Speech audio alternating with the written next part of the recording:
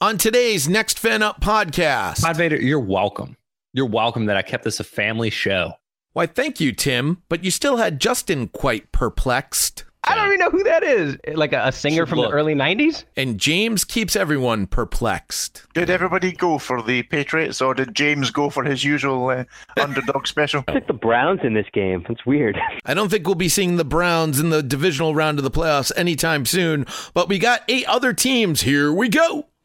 Listen. Hello? We go out, we hit people in the mouth. You play to win the game. Next Fan Up. I want winners. Featuring Pod Vader and the Super Fans. They are who we thought they were. Hello and welcome to our divisional round edition of the Next Fan Up podcast. I'm Pod Vader. I've got Superfans galore here with me today. Superfans coming out my wahoo. Superfans all over the place.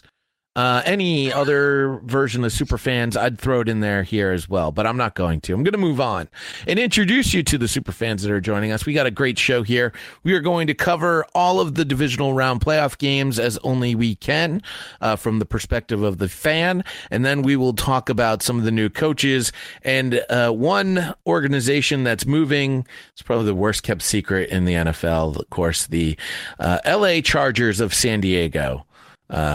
Are now an official thing. So let's jump into it. Let's introduce you to the litany of superfans that we have here today. Neil is our Washington Redskins superfan over in Scotland. Hello, Neil. Hey, Jay. Hey, guys. Jay, I'm just wondering, well, first of all, what's the collective noun for a group of superfans? That's a question for us. And secondly, how many times are we going to scream tonight, Alexa, please mute Jay? Oh, wow. That is not very nice. Alexa, play the Next Fan Up podcast, or don't forget that for all you folks with new Amazon Echo. Next up is going to be James, our Eagles superfan. James, did we solve our connection problems from last week? I hope so. And maybe Philadelphia can solve their connection problems with wide receivers after that championship game on Monday night. Well done. The voice you just heard was that of our Patriots superfan, Patrick. Hello, Patrick. Hey, how you doing, Jay? Everything's going A-OK, and I have a feeling they'll still be going A-OK after Saturday night. And we'll bring in one of those guys who's got a new head coach. It's our Buffalo Bills superfan, Rob. How are you doing, Rob? I'm doing well. Thanks for having me, Pod. Anytime. We do suspect that our Cowboy superfan Kevin will be joining us at some point during the course of our recording. Basically, we had to get started. We couldn't wait for him any longer. Before we jump into everything full board, please do send us your emails to nextfanup@gmail.com. We'd love to hear from you, have some interactions with you. The off season's coming. We'd love to hear your off-season ideas. There's tons of things that we've talked about, and I'm sure we're going to be talking about this coming off-season as we get ready for the draft and all sorts of good stuff happening in the NFL. So nextfanup@gmail.com. You can tweet us at NFU Podcast, just like Mr. JP Hanrahan did last week. Was that the right? I don't know if that's the right Twitter, but whatever. Mr. JP definitely tweeted us, and we talked about his tweet and had some fun here on the podcast last week. So if you want to be involved in that manner, at NFU Podcast. And of course, we invite you to check out all the good stuff we have going on our website, nextfanup.wordpress.com. As we get into the playoff games here, before we start, I'm going to give you a few little betting tips about these upcoming games. The New England Patriots have been a very poor bet in recent playoff games. They're 4-10 against the spread in their last 14 playoff games. The 4 home teams are definitely no bargain, as home teams since 2002 are under the 500 mark against the spread. And since 2002, home teams in this round are hitting at only about 45% against the spread.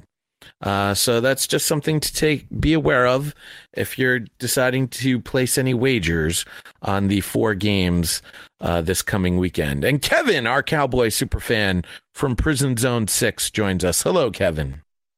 How are you? I'm actually in the infirmary in prison zone 6. It's been a rough few days over here. Oh, got you hitting the bricks there in the prison zone, I hear. Yeah. You got that flu that they actually gave Snake Plissken? Yeah, that's exactly a remarkable coincidence. All right, so there you go. So now all of our super fans are here, and we're going to jump right into our first superfan battle. It's the Saturday game that will kick off at 4:35. The Seattle Seahawks at the Atlanta Falcons.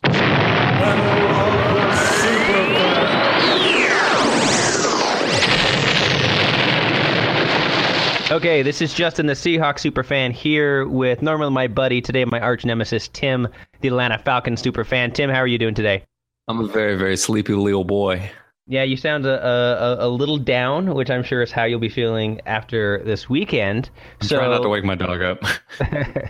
So let's get right to the heart of the matter. Seahawks versus Falcons, a rematch of a game from earlier this season. What are you looking for in this game, Tim? Flags. No, I'm just kidding. I don't know, man. I don't feel good about anything. I like the fact that it's in the Georgia Dome. Potentially the last game ever in the Georgia Dome, depending on how our game goes and how the Packers-Cowboys game goes. So the team, for the Falcons, they look like they're going to be healthy for the most part. We're really only going to be missing Desmond Trufant. But we've been missing him for the past, 8 or 9 weeks anyways. So It's not really missing him at this point because we're used to playing without him. And it'll be interesting to see what this game ends up being. So I'm kind of excited you guys don't have Earl Thomas playing, to be completely honest. Yeah, it's kind of a similar situation. You take probably the best player in each team's respective secondary out. I think it hurts the Seahawks more. Without a doubt. In terms of scheme, and because you guys have an obvious number one, and he very well the number one in the league, like the number one of number ones. Whereas we have Doug Baldwin, who is absolutely terrific, but our offense doesn't go through him quite the same way as things go through Julio, and so especially for a team like yours that really, really likes to rack up those yards. Not having that safety net at the back end, I will be honest, that is my biggest concern going into this game. That being said, in terms of health, the Seahawks are actually much healthier than we were in our first meeting, too. We didn't have Cam Chancellor then, and we lost Michael Bennett pretty quickly in that game, actually. So having him back, hopefully with his tiny Pee Wee football-sized shoulder pads, not getting hurt early in the game, he'll stick around and give us some pass rush. I'll be honest, I thought you were going to come out, all guns ablazing, ready to unload on me about how we were going to get blown out. So how do you think this game was going to go? What are you thinking? How do we match up? I think at the end of the third quarter, it's going to look like the Falcons are going to run away with it. And then the fourth quarter, the Seahawks are going to storm back and make this a game. It's going to be a classic Falcons game. We're gonna score in bunches in the first half, and by halftime, you're probably going to be drunk just out of stress alone. But for whatever reason, we cannot finish. So, I mean, we finished to the tune of 11-5 in the regular season. I'll take that. Should have been 12-4. I'm still bitter about Richard Sherman holding Julio Jones and just tackling him. I think this game is going to be close. I think it's going to be a walk-off field goal for one of us, and I wouldn't be surprised if it was you guys. All right, since you're not quite ready to bring it, Tim, and I apologize because it's late for you since we're on opposite time zones, but I'm just going to come right at you. Do it. I think the Seahawks are going to win, and I'm confident. Here's why. You have two offenses. One is the best in the league in terms of points scored, second best in terms of total offense.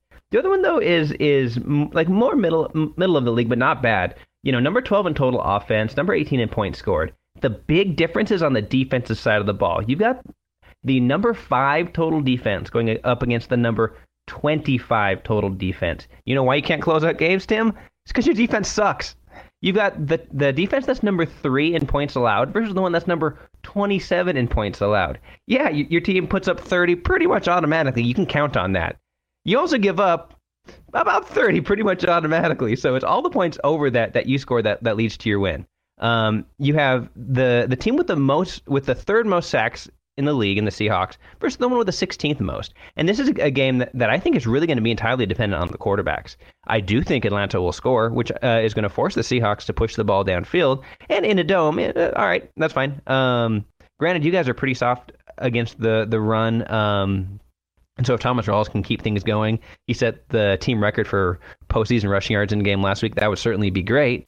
Here's what I was looking at. I was looking at competition. Atlanta beat one defense in the top 13 in the league, and that was Denver. Because Denver only scored 16 points. I mean, it's almost not your fault that Denver couldn't score more points than that. They would have been better off with like me or you or that mummy from last year at quarterback. I don't know about all that now. You're right. I'll leave Manning out of this, but the first part is true. I don't think I can throw a ball 30 yards anymore. Well, neither could he, but that's neither here nor there. So of teams in the top 12 defensively, other than Denver that they played Philly, lost. Kansas City, lost. Seahawks, lost. I hope you're sensing a theme here. As long as they don't have Trevor Siemian at quarterback, if you're a top 12 defense, you beat the Falcons this year. Tampa Bay, who chalked in at 15, middle of the pack, split with them. The Seahawks have beaten top offenses, two of them, the number 1 and the number 3 offense, Atlanta and New England. So I look at this game, and I think that barring injuries, barring crazy things happening, I'm really comfortable saying that I think the Seahawks are going to win this game. Do I think they'll blow Atlanta? Absolutely not. Atlanta is way too good of a team. And, don't take for granted the fact that Gus Bradley knows the Seahawks organization as well as anybody who's not on the team. And so he knows what's going to come at him. He's going to be prepared for it. But the truth of the matter is it's a simple Who the hell is Gus Bradley? I'm not Gus Bradley. Shoot. Who's your guy? Dan Quinn. Dan Quinn. You know what? Right. You know what? That Dan disrespect right there, you just cursed your team. Right there. Right there. Dan Quinn has proven to be the better head coach. Effing Bradley at me. You know how much it took for me to change that to effing just now? Like, Pod Vader, you're welcome. You're welcome that I kept this a family show. All right. Justin, we're done. All right. The friendship is over. Oh, come on. Romance is over. You're crazy. We're going to blow you out. All right. You ready for this? I'm going to throw it out there. All right. Tevin Coleman, 145 all-purpose yards, 2 touchdowns. I like it. I make you mad, so you just start pulling things out of the air. Nonsense. No, man. Taylor Gabriel, 83-yard touchdown. I don't even know who that is. Is he like a singer from the early 90s? No. You know who he is? He'd be the number 2 receiver on your team. Oh, really? Speaking of top receivers, did you happen to notice that Doug Baldwin had almost 100 catches and almost 1,200 yards? I'll be honest, you guys don't have an answer for him. You don't have an answer for Jimmy Graham. You don't have an answer for Thomas Rawls. We have an answer for Doug Baldwin. Which nobody has an answer for. Also, Robert Alford is the answer to Doug Baldwin. I'm not worried. Okay, that sounds like a senator from the early 1930s. That's not a football name. Look, anyway, man, look, Russell just because here in Trump's America, we've got people from Gone with the Wind on our team, doesn't mean we're going to lose. You understand that even though Matt Ryan's been in the league for about 3 times as long as Russell Wilson, if both of them were hit by a bus tomorrow, Russell Wilson will finish with about 5 times as many postseason wins as Matt Ryan. You are aware of that, right? That's fine. That's fine, because that's going to change this year. All right. So we have 3 more postseason wins than Matt Ryan this year alone. That's Justin, quick question. If the Falcons win this game, do the Falcons win the Super Bowl? No. Does the winner of this game win the Super Bowl? Depends. I was going to try to trick you right there. No, I'm not falling for that. This isn't fair. I'm going against somebody who it's still daytime almost. Yeah, I've got spit and vinegar. What do you got? You're half asleep. You probably have your hair in a hairnet to keep it safe so it's pretty in the morning. Meanwhile, I'm out here jazzed up on coffee, ready to rock and roll. And this is what's going to happen come game time. You guys are going to be just happy to be there. It's like the postseason. Happy to be there? Yeah. What, happy to have the bye week? Happy to have the home field? Nah, we got it. It's going to be like playoffs. This is great. We didn't 4.5 point favorites in Vegas for a reason. Cool. 4.5 point favorites in Vegas for a reason. Vic Beasley's coming after your boy. Yeah, because that's the betting line. That's not in any way reflective of reality. That's not how Vegas works, homie. Yes, it is. Vegas doesn't make bad bets. Vegas wouldn't exist if they made bad bets. All right, so Tim, score prediction time. Also, our punter's better than yours. 31. Seahawks 28. I like that, the 28. So I'll keep that. Seahawks 28, Falcons 21. You think you beat us by a touchdown? And you think we only scored 3? You understand that we scored like 33 points a game. Yeah, on average, which means, when you put up like 45 against like the ghost of the Rams or something, the real defenses keep you pretty limited. So I'm pretty comfortable in that prediction. So you're ridiculous. There you have it. Tim, good night. Sweet dreams. That's the only place you're going to see a Falcons victory. I can't wait to talk to you on Sunday. Are we recording Saturday or Sunday? We'll work out the logistics later. Either way, yeah, agreed. You're going to be very. I think right after the game, I might be drunk. You're already drunk. All right. Good night, Tim. Not. Bye. Good night. All right. So I can't believe some of the things these guys say on this show, but whatever. It is the Seahawks. It is the Falcons. Falcons are favored by 4.5. Who you got, Neil? I've got Atlanta to win, but I think this one's going to go to overtime, Jay. I've got it as 30 points to 33 in Atlanta's favor. I just think, Atlanta they scored on average 4 points or 4.5 points a game more than anyone else in the league this year, and that's quite a difference. So I think they'll get their points without the Earl Thomas in Seattle's defensive backfield. And yeah, I think the Falcons at home. They played in week 6, didn't they? And Seattle won by a couple of points. I think it's Atlanta's turn. They did, in fact, play in, they played in October. I'm assuming that's week 6. The Seahawks pulled off the victory 26-24. James, what's our injury report looking like on this game? The only big name is from Seattle, and that's C.J. Precise. Pete Carroll says that his shoulder still lingering with the injury, and he'll need to go full speed at practice this week to play Saturday. So right now he's listed as questionable. Other than that, everybody else on both teams is healthy.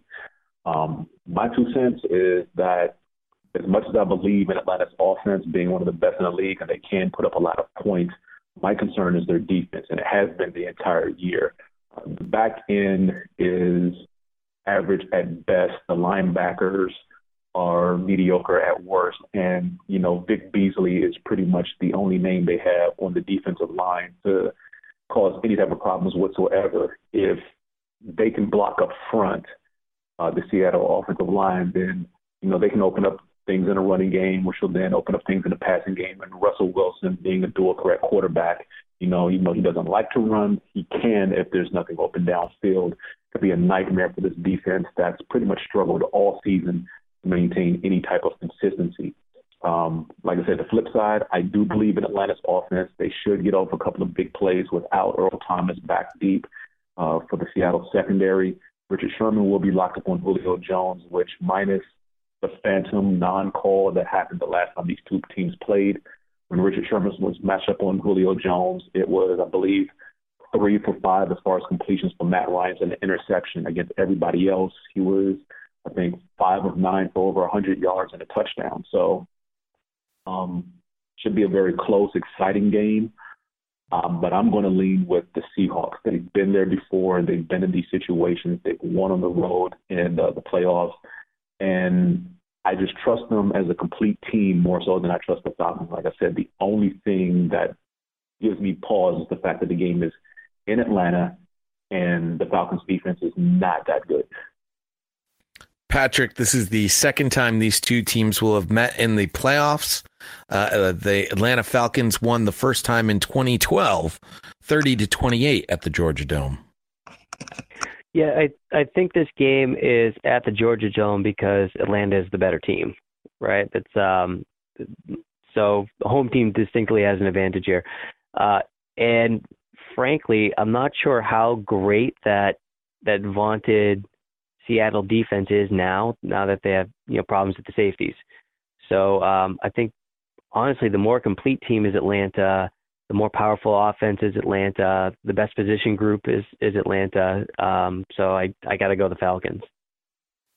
Rob, Neil is reminding us that Matt Ryan's only career playoff win was that 2012 victory over Seattle. Yeah, I'll tell you what. I think Atlanta's going to be ready. I think they're the better team.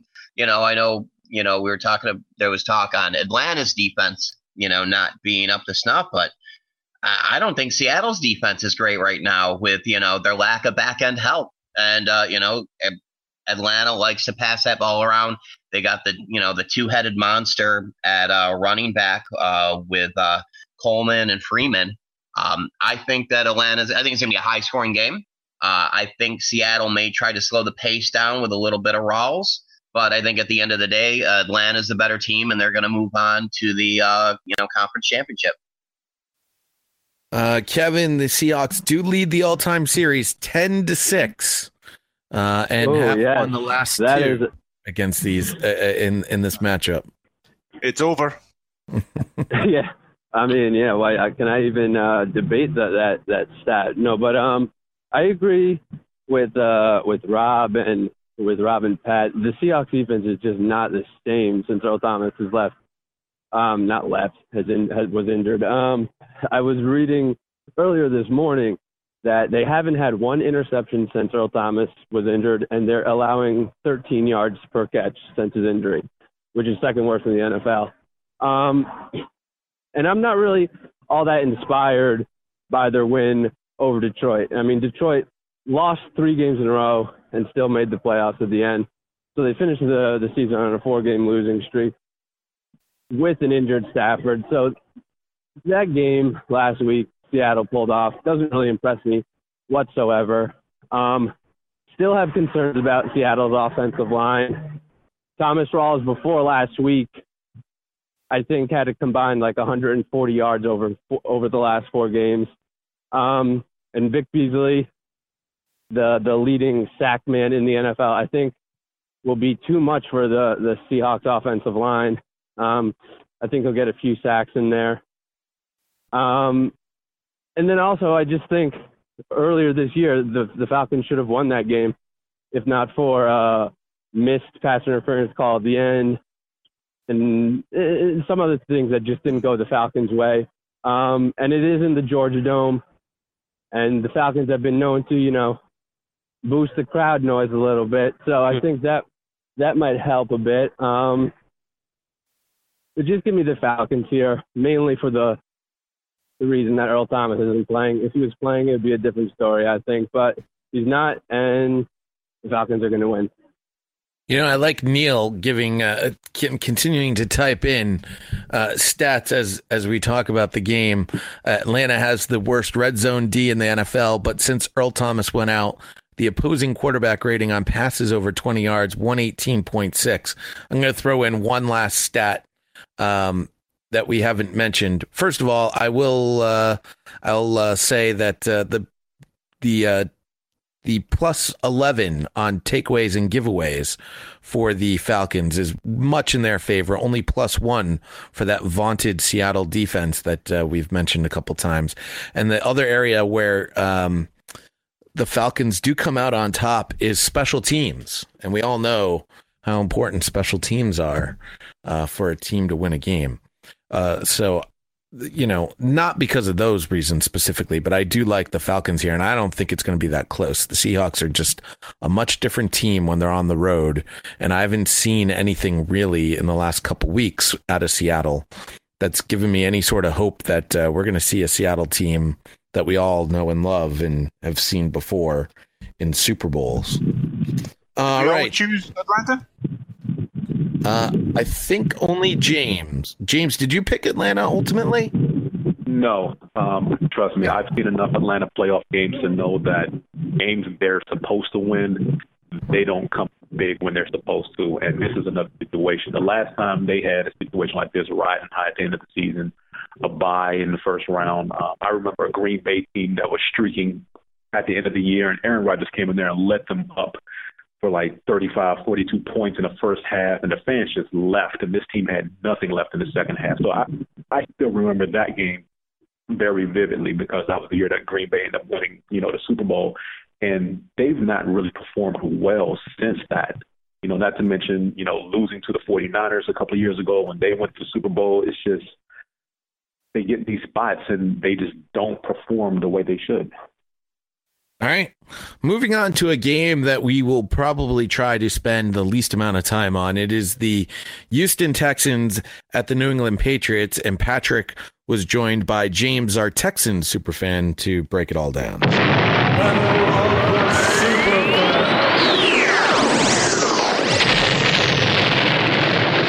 Somehow, some way, the Houston Texans superfan, James here, is advanced to the divisional round of the playoffs after a resounding win over the Oakland Raiders in the wild card round. The road ahead of us, unfortunately, is not that easy, as I'm joined by New England Patriots superfan Patrick. How are you today, Patrick? Are you looking forward to having had 2 weeks to prepare for the Houston Texans? I am actually looking forward to the conference championship game. Not to be a jerk about it, but yeah. I mean, I understand your confidence. I mean, it might be rooted in the fact that you guys are 16-point favorites and 17. The largest 17. spread. Line changed. Oh, goody. That's good considering the 16-point line was the largest spread since, I believe, 1999 or the late 90s, and it's only one of 4 times since they've gone to this format that a team has been favored by more than 2 touchdowns. And just for the history, the previous 3 teams are 3-0. Wow.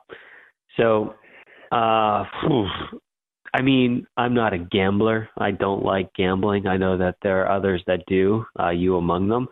I'd be tempted by that line, especially because we're talking about a coaching staff that's comprised, to my knowledge, exclusively of former Patriots. So maybe they don't get their noses rubbed in it, and we eke out a comfortable 12-point win. That line might be, very attainable. Well, I mean, if only there was a matchup earlier this season between the Patriots and the Texans that we could draw on. Different game, man. Different game. Like we were missing our starting quarterback for that game. That is true, and we had a shell of a defensive player of the year, I believe, still technically suiting up, although the effectiveness is something to be determined. Yeah, that of course. Didn't he leave like 3 minutes into that game? Yeah, it was. He did not finish the game. I recall that. And in fairness, the game was over about 5 minutes in, so it's not like he had to hang around long. But yeah, that was back in week 4. 27-0, and it seems like such a long time ago. And the Houston Texans actually went into Foxborough favored. Oh, what naive children we were at the time. So I think we're both envisioning this going kind of the same way. To cover the Bill O'Brien quotes just quickly, he's not going to use the spread as a motivating tactic. I mean, why bother? He hasn't used much of anything as a motivating tactic this season. So. There you go. And then he also said that, take things one game at a time and that they're going to have to play a perfect football game to have a chance against the Patriots. I like the sentiment there. Unfortunately, he may be underestimating just how lucky the Texans have been since playing Green Bay 6 weeks ago. So their past 6 games, they've put the ball on the ground 10 times and they've recovered 8 of those. Meanwhile, they've forced a mere 3 fumbles in those 6 games, and they've managed to recover 2 of them. That's an unsustainable 80% or nearly 80% fumble recovery rate. I don't like what you're alluding to, and I know you don't mean to be alluding to it, but the Patriots do lead the NFL in fumbles. Yeah, that was my one silver lining. That the Patriots may put the ball on the ground. Unfortunately, they like to put the ball on the ground in a similar manner to the Houston Texans, and that is on kickoffs and punt returns. Isn't that weird? So, it's a little weird. I'm surprised your guys' I believe, second-round pick, your first pick of last year's draft, is not doing so well in the special teams department. it seems like such an easy problem to solve because it's so identifiable to one person who has such a narrow function that it's almost unjustifiable to keep him on like a game day roster where you could more easily use that spot by anybody else. Like if you want to activate Jacoby Brissett, just to have your third string quarterback available, that to me is more valuable because like at a minimum, it keeps our awful kick returner from touching the football with his foot or his face or his back. Well, it's funny because in the preseason, the Texans would, the last play, they could get out of practice like a half hour early. O'Brien would pick a random person to catch a punt from Shane Leckler. And there's a great story of an offensive lineman who got picked one day. I think it was Dwayne. No. Anyway, it doesn't really matter. It's an offensive lineman. And he managed to make the catch. And that's something it was that Matt Light. Like that's a Patriots tradition. Yeah. That's a Belichickism. I mean, at that point, just put the offensive lineman back there and have him fair catch it all the time, right? Like, at least you're not putting it on the ground. Agreed. Like, proof positive that it's not that impossible for a professional athlete that's been playing football for, at that point, 12, 15 years of their life to, put your feet on the 10-yard line. If it goes over your head, run forward. If it's in front of you, catch it. That's kind of it. Like, it's not rocket science. No, it's pretty straightforward math there. Now, I'm actually envisioning a similar thing to what you guys do to the Colts on a regular basis, and that is a 6 offensive linemen, LeGarrette Blount, doing 200 yards and 3 touchdowns, which isn't that far off of what he did back in week 4, and it kind of falls under the paradigm of if it's not broke, don't fix it. You guys are very good at, I don't want to say recycling game plans because that implies that they were kind of bad in the first place, but against Jacoby Brissett, the Texans knew you were going to line up and run the football at them. They knew you didn't have the greatest offensive line, and yet they were unable to stop the run. The defense has gotten a little bit better since week 4, but I don't see them improved to the point where they could stop the run if the Patriots decided they just want to run it all game. And then the last time I checked, I believe you're also not starting Jacoby Brissett this week. Not to my knowledge, but I mean, who knows? Belichick can always throw a curveball at you. The interesting thing on the running game for the Patriots, though, is at this point we have pretty well evenly split the carries between 3 guys, right? So it's if we did want to just line up and run the ball, we'll theoretically have fresh legs to do that. And then, of course, you would have a fresh arm to throw it over the top if we were ever silly enough to bring 8 men down in the box. Yeah, so, bring 8 men in the box. That's not a good idea. Yeah. I mean, you wouldn't put Jonathan Joseph and A.J. Bouye out on islands against your guys as receivers? I mean, you know what, though? If you want to crowd the box, that's probably fine. It's not like Brady's going to chuck it deep on you. Like he does. That's really not in his wheelhouse. He will occasionally launch one to Hogan, but I guess if that happens once or twice, you're kind of done anyway. But if you want to crowd the line, that's where he's trying to go anyway. Yeah, it's not the worst thing in the world to bring your safety down a little bit.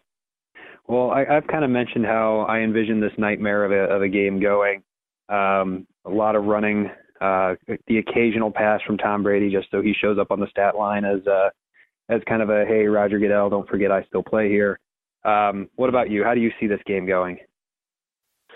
Probably pretty similarly. I mean, it's what concerns me is that the Patriots are, despite all the bravado, it's a pretty conservative team, right? And despite the stat line, or despite the point spread rather, they usually don't blow people out, right? And I know they will. I know they'll blow people out, but they'll take their foot off the gas and keep it, control the pace of the game and make sure they're winning based on, having more plays than the opposition. Our defense gives up the fewest yards because our offense doesn't turn the ball over, right? And we maintain long possessions. So like I see kind of a methodical game, like be it running or passing. I just see us like chipping away, and you look up in the fourth quarter and we've scored 30 points, right? Like, and I think that's how it's going to go. And then, you know, they're going to get in Osweiler's head. Like, I mean, the concern for us there is, you know, Osweiler did beat the Patriots last year, you know, so like that happened. Like, there's no admitting, there's no avoiding that fact. But he just looks so bad. Like, he just looks so bad that, and clearly, you know, O'Brien has no faith in him. You know, which means that the team probably doesn't either. Which means he probably doesn't have any faith in himself. So, like, I kind of see the Patriots winning a war of attrition, and the Texans, you know, the wheels coming off the bus. Like, first with the offense, and then the defense will hopefully quit. Hopefully not, because I like Bill O'Brien. I don't want to think his guys are quitting on him, and I love Romeo Crennel. But, like, let's be honest, like, they'll fold up tents and go home, I think, midway through the game. Yeah, that's something similar to what was seen against Kansas City last year. They got down 13-0 with Brian Hoyer fumbling the ball all over the yard, and you know that 13 might as well have been 31. It just wasn't going to come back. So let me ask you something, because you mentioned Hoyer. Who's the best quarterback you've ever had? Before the implosion by Schaub, where he went on a just absolute tear of consecutive games with a pick six. He's probably been the most consistent quarterback. He gets kind of overlooked because we actually have really bad luck, or I guess bad track record with signing quarterbacks to big deals, because the year after he signed his big extension is when the rails fell off for him. But I mean, you don't really have a huge depth to pull from on that. You've got the older Carr brother, you have Matt Schaub, you've got Fitzpatrick, you have TJ Yates in there for a little while. Sure, I'm missing some blockbuster names in there. Can I interest you in a gently used Jimmy Garoppolo? Only if you promise to get that. Only if you promise to get that pick taken away for some capricious violation of pseudo rules. Fair enough. I'm waiting for Goodell to show his face in Massachusetts at some point. Eventually, it's got to happen. Just the law of averages states he must attend at some point. Yes. All right. Well, we've probably talked more about this game than anybody expected. Do you have a final score prediction? 31-9 Patriots. All right, I'm in a similar vein. I know Tom wants to go out there and show that he's at least 1 point better than Jacoby, and to silence all those people that said he shouldn't have been the MVP. I'm going to go a little bit more conservative on that side. I'm just going to say 28. I'm going to say Brock manages a touchdown somewhere, and I'm going to go with 13 as the Texans score. Okay, fair enough. I'll give you 13. Well, yeah, when you're scoring 27, you'll give me up to, or 28 rather, you'll give me up to 27. Yeah, but I won't give you 21. So, no way. Yeah, you got to draw the line somewhere. So, all right, well, thank you very much, and then enjoy the rest of the games. And I'd say good luck, but you're seeming pretty confident in things. Hey, well, good luck to you too. No critical injuries, and we'll talk again on the recap. Sounds like a plan. So it's nice to see that James has resigned himself to what is ultimately going to be a not very entertaining game. The point spread currently is at 15.5. Patrick had mentioned that he had a line at all the way up to 17. This is the highest playoff point spread since 1998. And of course, a rematch of a game, as Patrick will like to remind you, featuring an injured, not only our third string rookie quarterback who had no snaps in the preseason, but he was also injured. And the Patriots won 27-0. I do not see any possible way the Houston Texans can win this game. The question that I pose to you, super fans, and we will start with you, Robert, as you have seen the Patriots a couple of times. Do they cover 15.5 points? Yes. Yeah. I mean, they don't let up in the regular season. They're not going to let up in the playoffs. And, they covered that spread with Jacoby Brissett playing. What do you think they're going to do with Tom Brady? It's going to be ugly. It's going to be ugly, kind of fun to watch in a weird, demented way. But you just go on to next week. Patriots in the championship game, conference championship. Kevin, do they cover? I can't believe I'm going to say they're going to cover 15.5 points in a playoff game, but they probably will. I mean, the last two times the Patriots played the Texans, they beat them a combined score of 54-6. And as everyone knows, Jacoby Brissett won the last game 26-0 when he only attempted 9 passes on the game. So really, I think everyone can agree that the Texans have no chance here. I personally am that they've made it this far, and I can't wait to see that.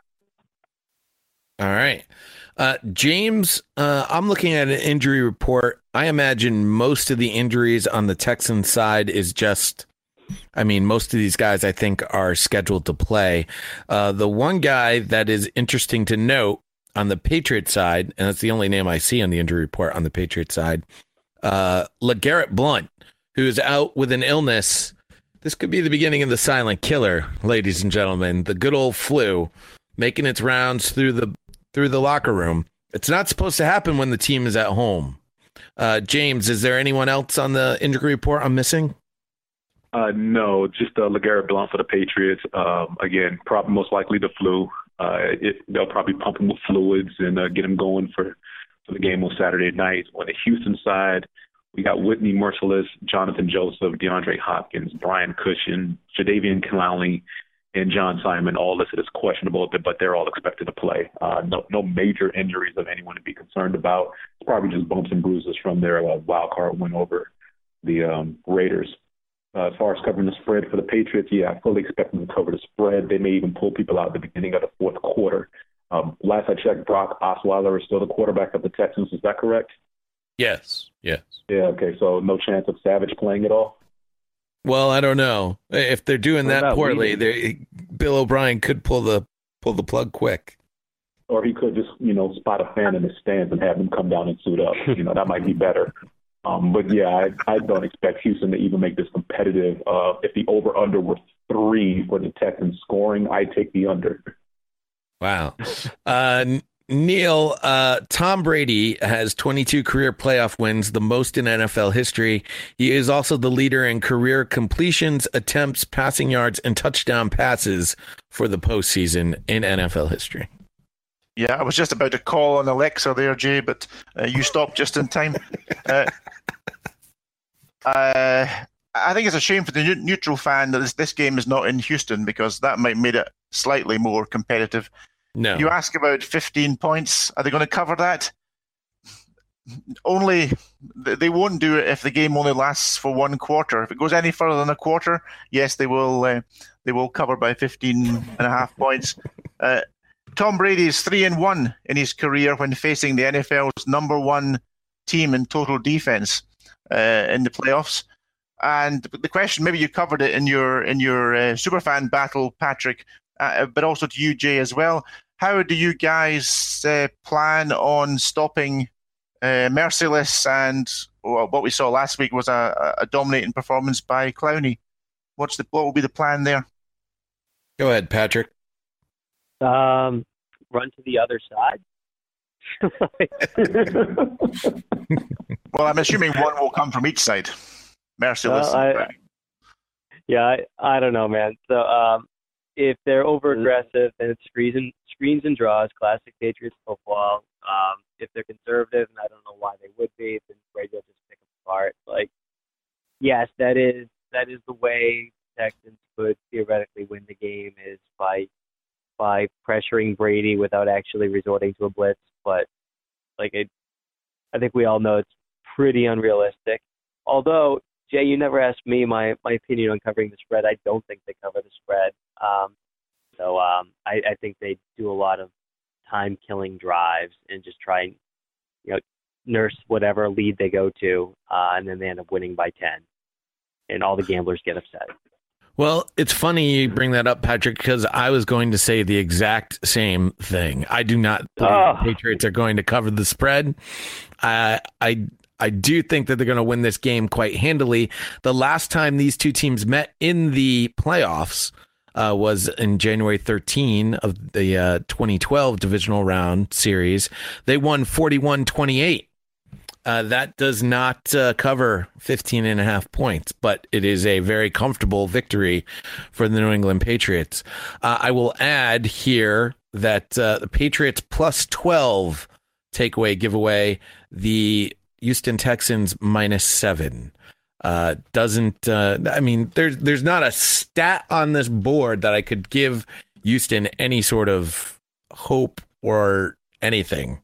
The best thing that I can tell you is that Bill O'Brien appears to be set as your head coach. He won't be fired at the end of this game. And you have another year of Brock Osweiler either riding the pine or actually developing. I'm not as down on Brock Osweiler as I know the rest of you guys are. But I do think that the Texans are at least still a team that is on the up. They're not on the down. That would be the positive thing I'll say to Houston.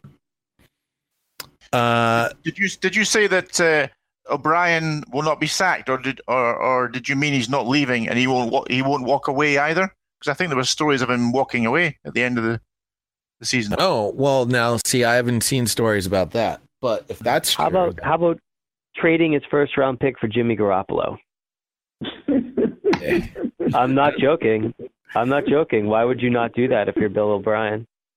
Because you just did it with Brock Osweiler, except you didn't give away your future. Bill O'Brien didn't do that. Yeah, Bill O'Brien didn't do that. Bill O'Brien absolutely was the one behind Brock Osweiler going to Houston. No, that's a GM move. Jay, just let me give you a Brock Osweiler, Tom Brady stat. Yeah, this is a good one. Yes, please do. If Tom Brady was to throw an interception on each of his next 35 pass attempts, so 35 consecutive interceptions, he would still have a higher passer rating than Brock Osweiler this season. That's brilliant.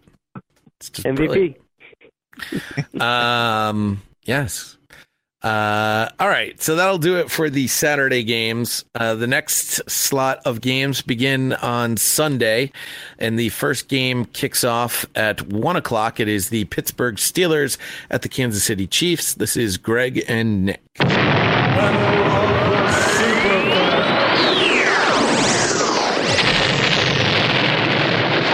That's right. It is time for the final showdown between the, I suppose, Alex Smith hater and the Alex Smith apologist.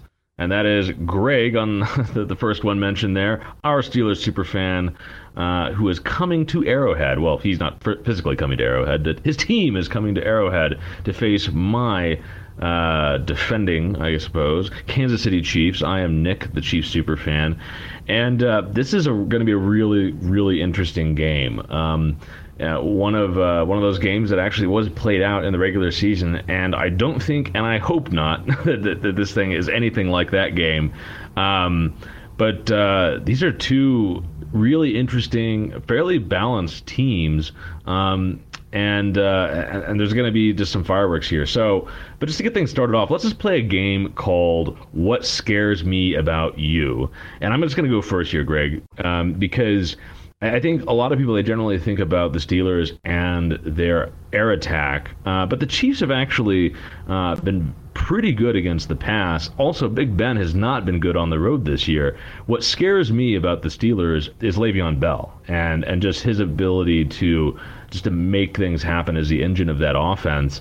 And they come against a Chiefs team that, it was not great against the run during the year anyway. Bell ran for like 150 yards on us in the first matchup.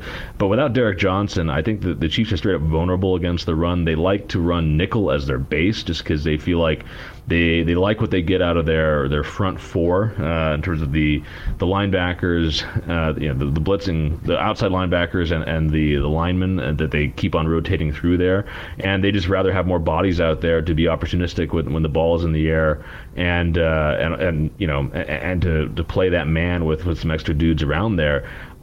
They just can't do that against the Steelers, I don't think. And, although our safeties are pretty good, I don't know. I'm very worried about Bell. So, how worried should I be?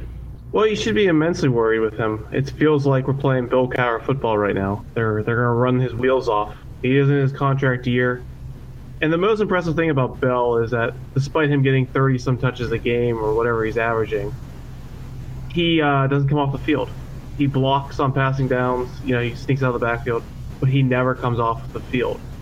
And I think personally his head's getting a little big right now because he's comparing himself to basketball players and stuff. But, he has been a beast. He got a rare day off today in practice. And so they're resting him up. They're going to ride him. And, he's on one of those hot streaks he loves seeing a guy on. His unique style is really colorful, and I think it's going to be a fantastic matchup because these are two of the best 5 teams in the NFL, in my opinion. And really, this is exactly where these two teams should be this time of year. Everyone in the preseason thought they'd be here, and I'm just really excited for this matchup. Switching to what I'm afraid of, the Chiefs, is I have 2 things I'm really afraid of. Of course, Hill, that's the easy one. The lightning speed guy against our lackluster special teams coverage units and everything he can do on offense. It just seems like since the game was so long ago with the Steelers and Chiefs, his usage has totally changed, and just that speed on the field is pretty scary. But then the other thing that I'm also very scared about is the alter ego that is Alex Smith that apparently comes out in the playoffs every blue moon. So I could see him having a huge game.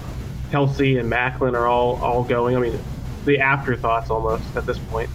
And when those guys are your afterthoughts, you have a really good offense. And, it's going to be a fun matchup. I just hope that the weather holds up for this game. Yeah, it probably will be cold. And like you mentioned, I think Hill is almost guaranteed to get a touchdown in this game somehow, some way. It would be a whole separate bet. With probably even odds in terms of whether he gets that through the air on a rushing down or in special teams. It could very well be a mixture of, it could be several of those, frankly.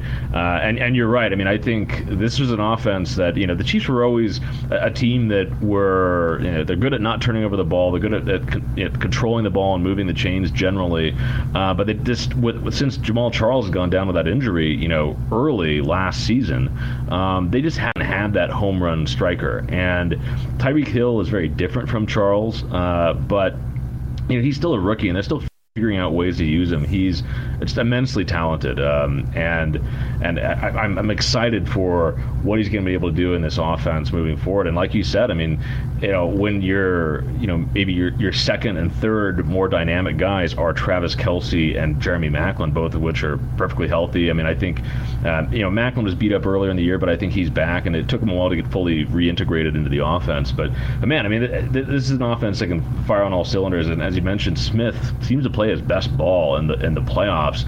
And I also think what's interesting about the Chiefs is that they're a team that I really feel like they felt like no matter what happened in this season, they were not going to be satisfied with kind of reaching their same point in the playoffs last year.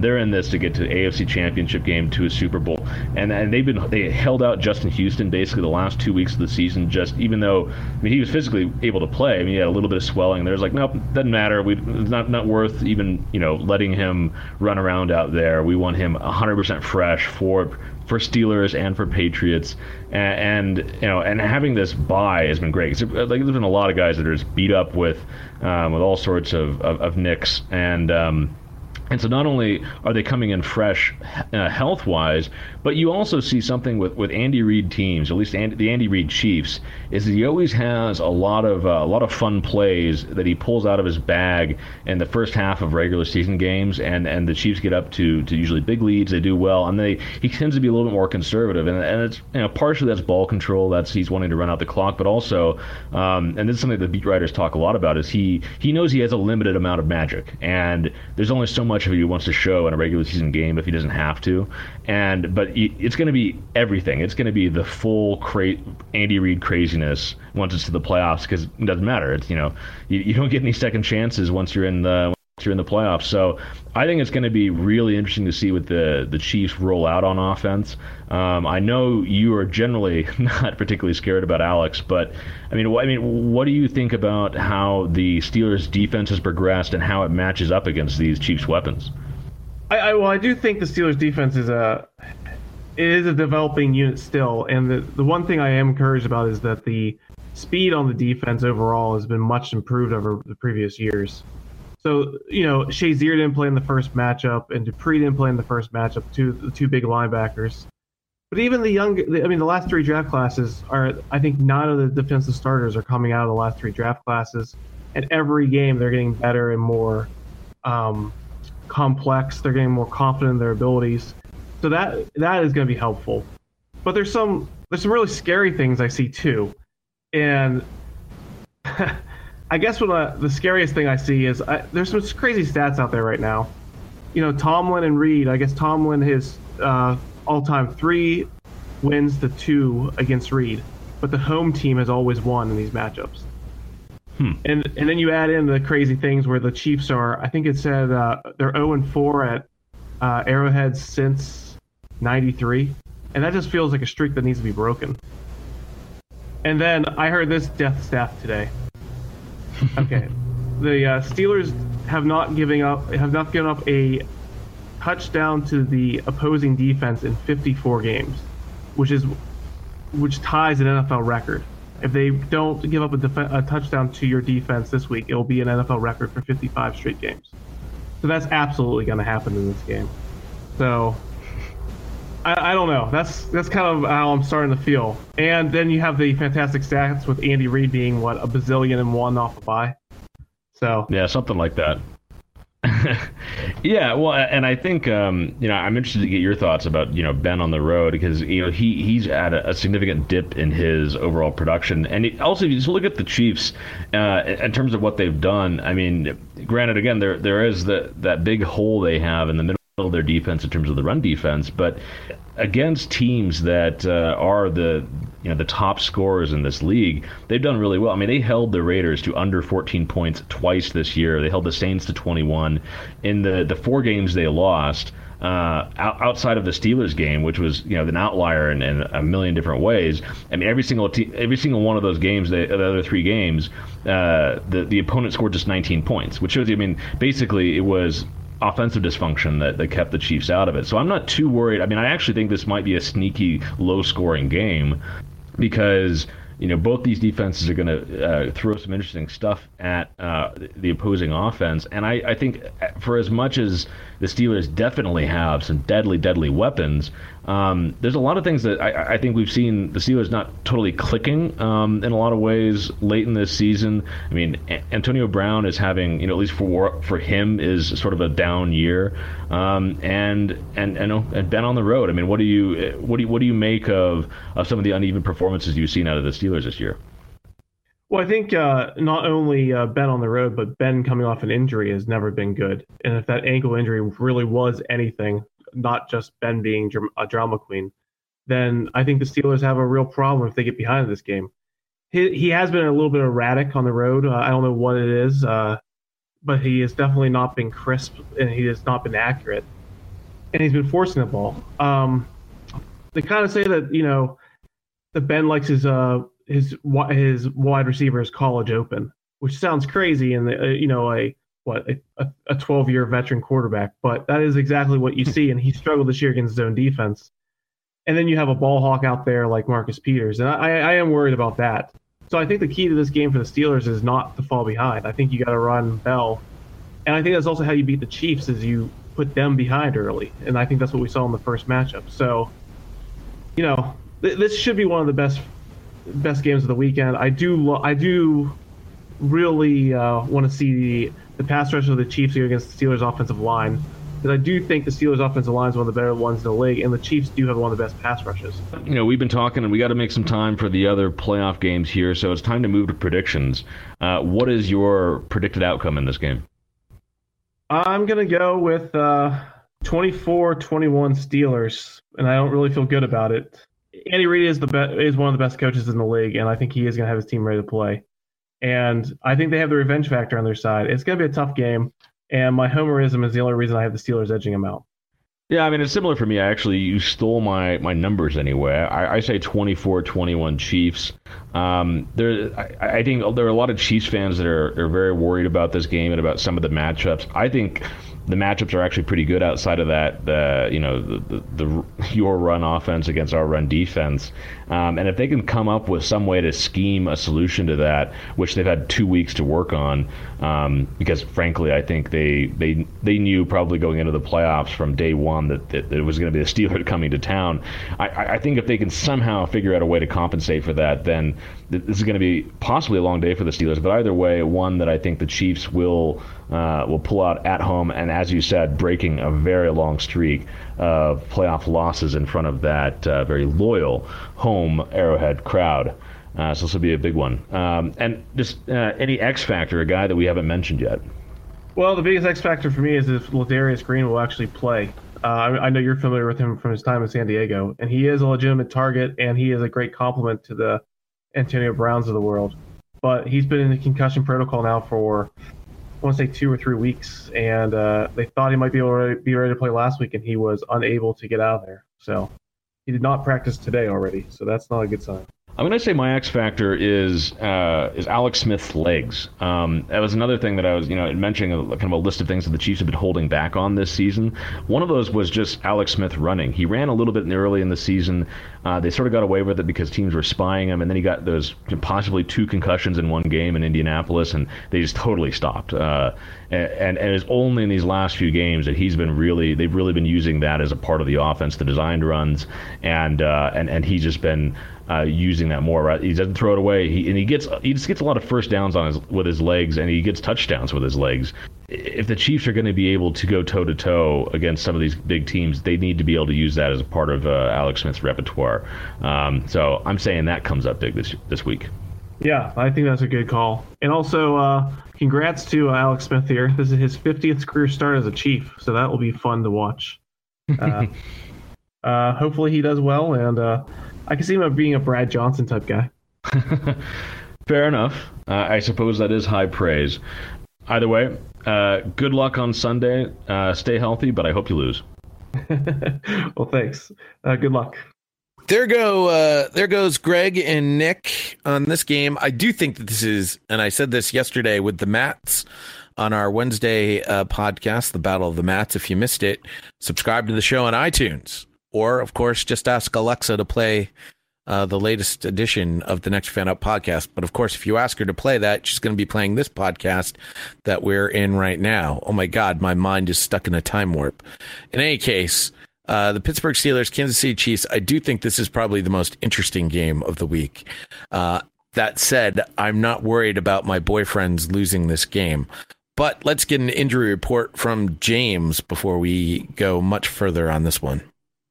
Starting with the Chiefs, Tamba Hali and Justin Houston are questionable. Houston has a knee injury, but should be able to return to practice. The Steelers are getting a little bit more interesting here. Ladarius Green is in a concussion protocol, the tight end. So it has been for a while. For a while, yes. He has not yet been cleared from that protocol. Of course, after Sunday's game against Miami, we also ran Roethlisberger in a boot. He is questionable, has been limited in practice when he has been able to, and he should play this week. Other Steelers that stick out are Fitzgerald Toussaint, backup running back. He too has concussion-like symptoms. And Ricardo Matthews, defensive end, is listed as questionable as well. I'm going to do something crazy here, and I'm going to go with the Steelers, mainly because they're rolling and the offense is clicking on all cylinders. Brown and Bell are nightmares to deal with, and if you load up to stop one, the other could torch you. So as long as Ben Roethlisberger is able to stand on the field, for any given period of time and, play averagely at quarterback, Kansas City's defense could be for a long day. This is a situation that having Andy Reid as a head coach previously in Philadelphia could be a nightmare for the Chiefs fans because their offense is not really vertical. It's more horizontal, left and right, outflanking the defense.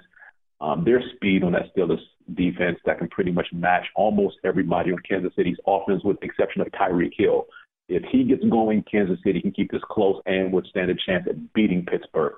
But overall, I'm going to stick with the Steelers here, beating the Chiefs in a close one. I will tell you, Neil, that this is the second postseason meeting between the two teams. The previous matchup was in 1994. The Chiefs beat the Steelers 27-24 in overtime at Arrowhead. I could see a similar result in this game. Yeah, I'm sure the guys mentioned it in their Superfan battle, but they did play, of course, in Week 4. And in that game, Roethlisberger was nearly perfect with 152 passer rating, 5 touchdowns, no interceptions, and 300 yards passing. They just got no real pressure on Roethlisberger that day. And even Bell, I think he had an 8-yard average, 144 yards in that game. So that's a big turnaround point-wise to make in this game. But okay, that was at Pittsburgh. This one's in Kansas. I like the Chiefs. I think they do well on all sides of the ball. They seem to get a lot of special teams play. Jay, one of your favorites. And yeah, I'm going to take the Chiefs 31-24. And I think the key player in this game is going to be Justin Houston. And did we have an injury update for Houston? Is he going to play? Unknown right now. He's listed as questionable. He'll be the key player for them. They've got to get pressure on Roethlisberger. All right, Robert, what are your thoughts here on this one? Tough game, kind of flip-flopping on who to take. I think ultimately I'm going to go with Kansas City just because they've had a week to kind of, mend to the injuries a little bit. Their special teams are pretty fantastic as well, and I think this is going to be a tight game that comes down to something like that. I think there's going to be points scored on both ends, and it, just kind of in my gut, I feel like Kansas City will have something like 27-24, something that higher 20 range. Kevin, what do you got?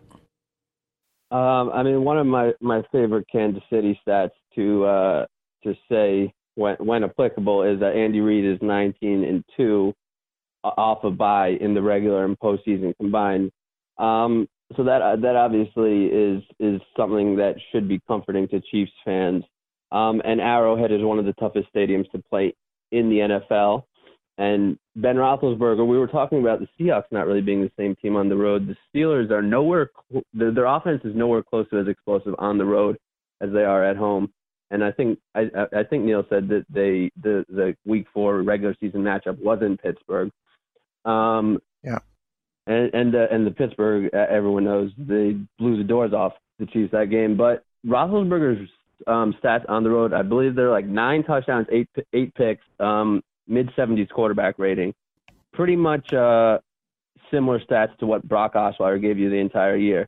I'm not saying he morphs into Brock Osweiler 2.0 on the road, but he's significantly worse on the road than he is at home this year. And the Chiefs' defense is very opportunistic. I'm not sure where they stand in turnover differential at the end of the season, but I know towards the later part of the season, they were definitely in the top 3 with a plus 10 or 11 turnover margin. Derek Johnson not playing does worry me, though, because he's the heart and soul of that defense. He's one of their best rush defenders, and Le'Veon Bell, as we just saw last week, completely ran all over the Miami Dolphins defense. And the Chiefs' their weak part, if they do have a weak part on defense, is their rushing defense. Not as bad as Miami's, but it's not inspiring to say the least. But I just think it's the Kansas City's year. After a loss, that brutal loss to Andrew Luck in the playoffs 2 years ago, their loss last year in the playoffs to the Patriots. I think it's Kansas City's time to win a playoff game this year, and they will make it to the AFC Championship game and go into New England and most likely lose, but I might change my mind before next week. Let's not get ahead of ourselves. We still have a very tough matchup against the Houston Texans. Yes. Let's not look ahead. I don't want to jinx. Yeah, the Patriots got a double bye in the playoffs. Let's just be real about this. and also, an interesting stat. Tyreek Hill has scored a 60-yard touchdown in the last in his last 4 games. And Pittsburgh's defense is prone to give up the big play, especially passing-wise. I mean, they have improved throughout the year defensively, but they're still not a very good defensive team. They can definitely be beat. Casey Hayward is out he's been out for the whole season for a while now, I think. Ryan Shazier, he's always banged up. He's going to play, but he's always banged up. And for some reason, I just really like the Chiefs this year. Andy Reid's a lovable guy. What do you want me to say? There's lots of reasons to like the Chiefs in this one. Patrick, what are your thoughts? I like the Chiefs. I don't have anywhere near the passion, but I'll take the Chiefs in it. I'll just add a few more things. This is one of those stats that I hate. It's like a made up stat, but you mentioned Tyreek Hill. He is the only player in NFL history with 3+ receiving touchdowns, 3+ rushing touchdowns, and 3 total kick return touchdowns. He has 6 receiving touchdowns, 3 rushing touchdowns, and 2 punt returns for a touchdown and 1 kick return for a touchdown. So in other words, don't kick to him.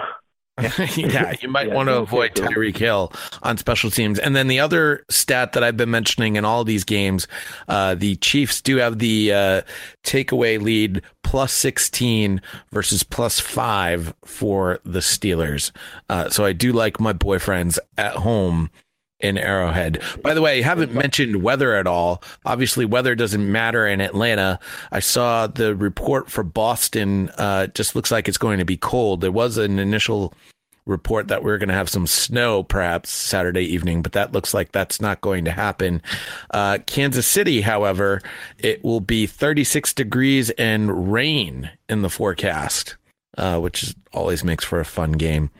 Neil, did you have something to add here? I just wanted to say, I think Kevin mentioned that Casey Hayward will be out of this game, and he did have 3 sacks and 7 tackles in the first game they played earlier in the season. So a big miss. And also in the first game, I just wanted to say, keeping up with the Kardashians himself, Travis Kelce, he only had 3 catches for, I believe, 25 yards. And in the last half of the season, Travis Kelce has been, he's been the best tight end in football, and it's not even really close. At one point, he had 4 or 5 straight 100-yard games. Pittsburgh's not particularly good at defending the tight end. So Travis Kelce, I think he's in line for a big game again today. So between him and Kelce, I see the Chiefs being able to put up enough points. All right. The final game on the docket is the Green Bay Packers at the Dallas Cowboys. This one will kick off at, is it 4:30 kickoff? Yes, 4:40 to be exact. And we have Kevin, and he'll be joined now by Green Bay Brian. Just to peel the curtain back a little bit for all of you, these two guys gave me a 30-minute file to edit down for your listening pleasure. So, just know that you are not going to hear 30 minutes of Kevin. I think, Jay, breaking what down. you'll actually find was it was 29 and a half minutes of Kevin and half a minute of Brian. Yeah, that sounds about right. That definitely sounds about right. But give the people what they want. But in any case, here is the Packers and the Cowboys superfan battle.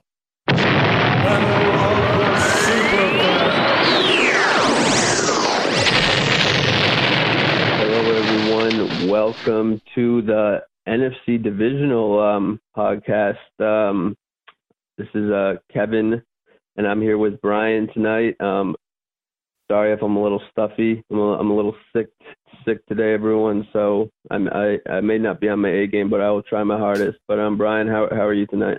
I'm feeling all right. Looking forward to our game this weekend. I think it'll probably be the best game as far as drama and scoring goes, if it goes how I'm expecting.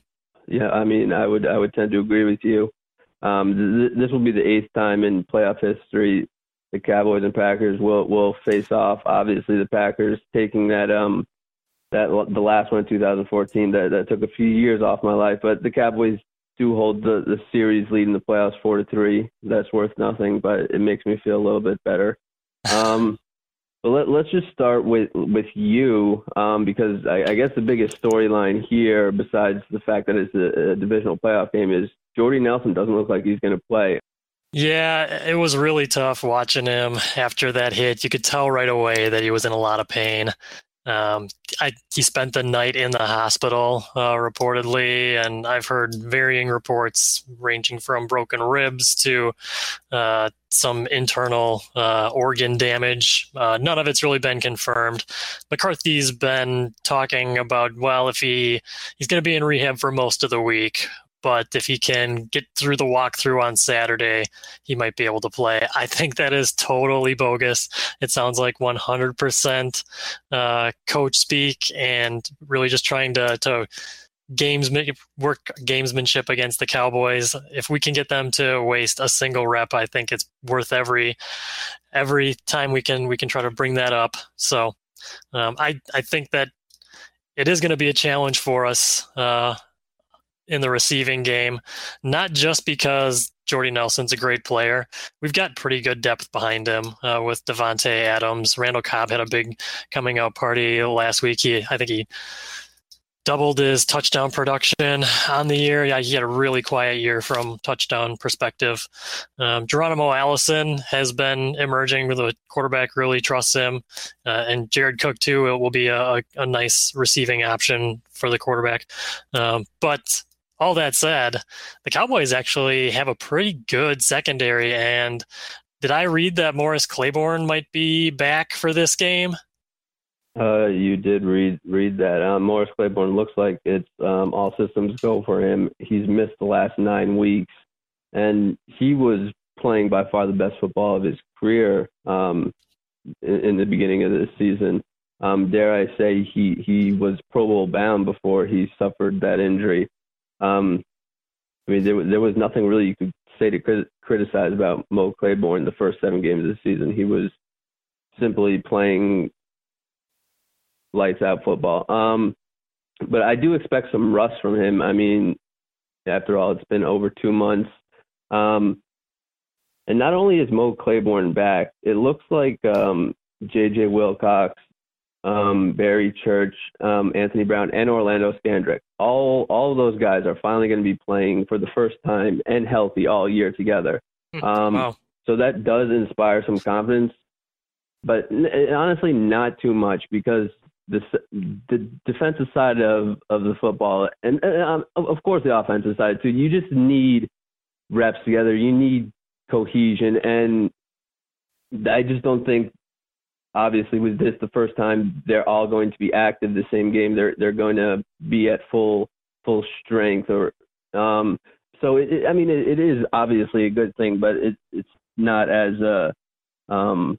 like positive as some of the media reports would let on. And Rodgers is just playing lights out right now. He has a 121.7 passer rating. Everyone knows that he's playing perhaps the best football of his career the last 6-7 games, and that's saying something. So the Cowboys secondary is definitely going to need to be on top of their game. In general, their secondary gave up some big plays this year. Anthony Brown, the rookie, although he did have a pretty effective rookie season, he did get burned a lot. Particularly one that stands out is on Thanksgiving Day when Deshaun Jackson just completely left him in the dust. 75-yard touchdown. So the Cowboys secondary, although improved from recent years, is definitely still an area of concern for me coming into this game, because Rodgers looks unstoppable.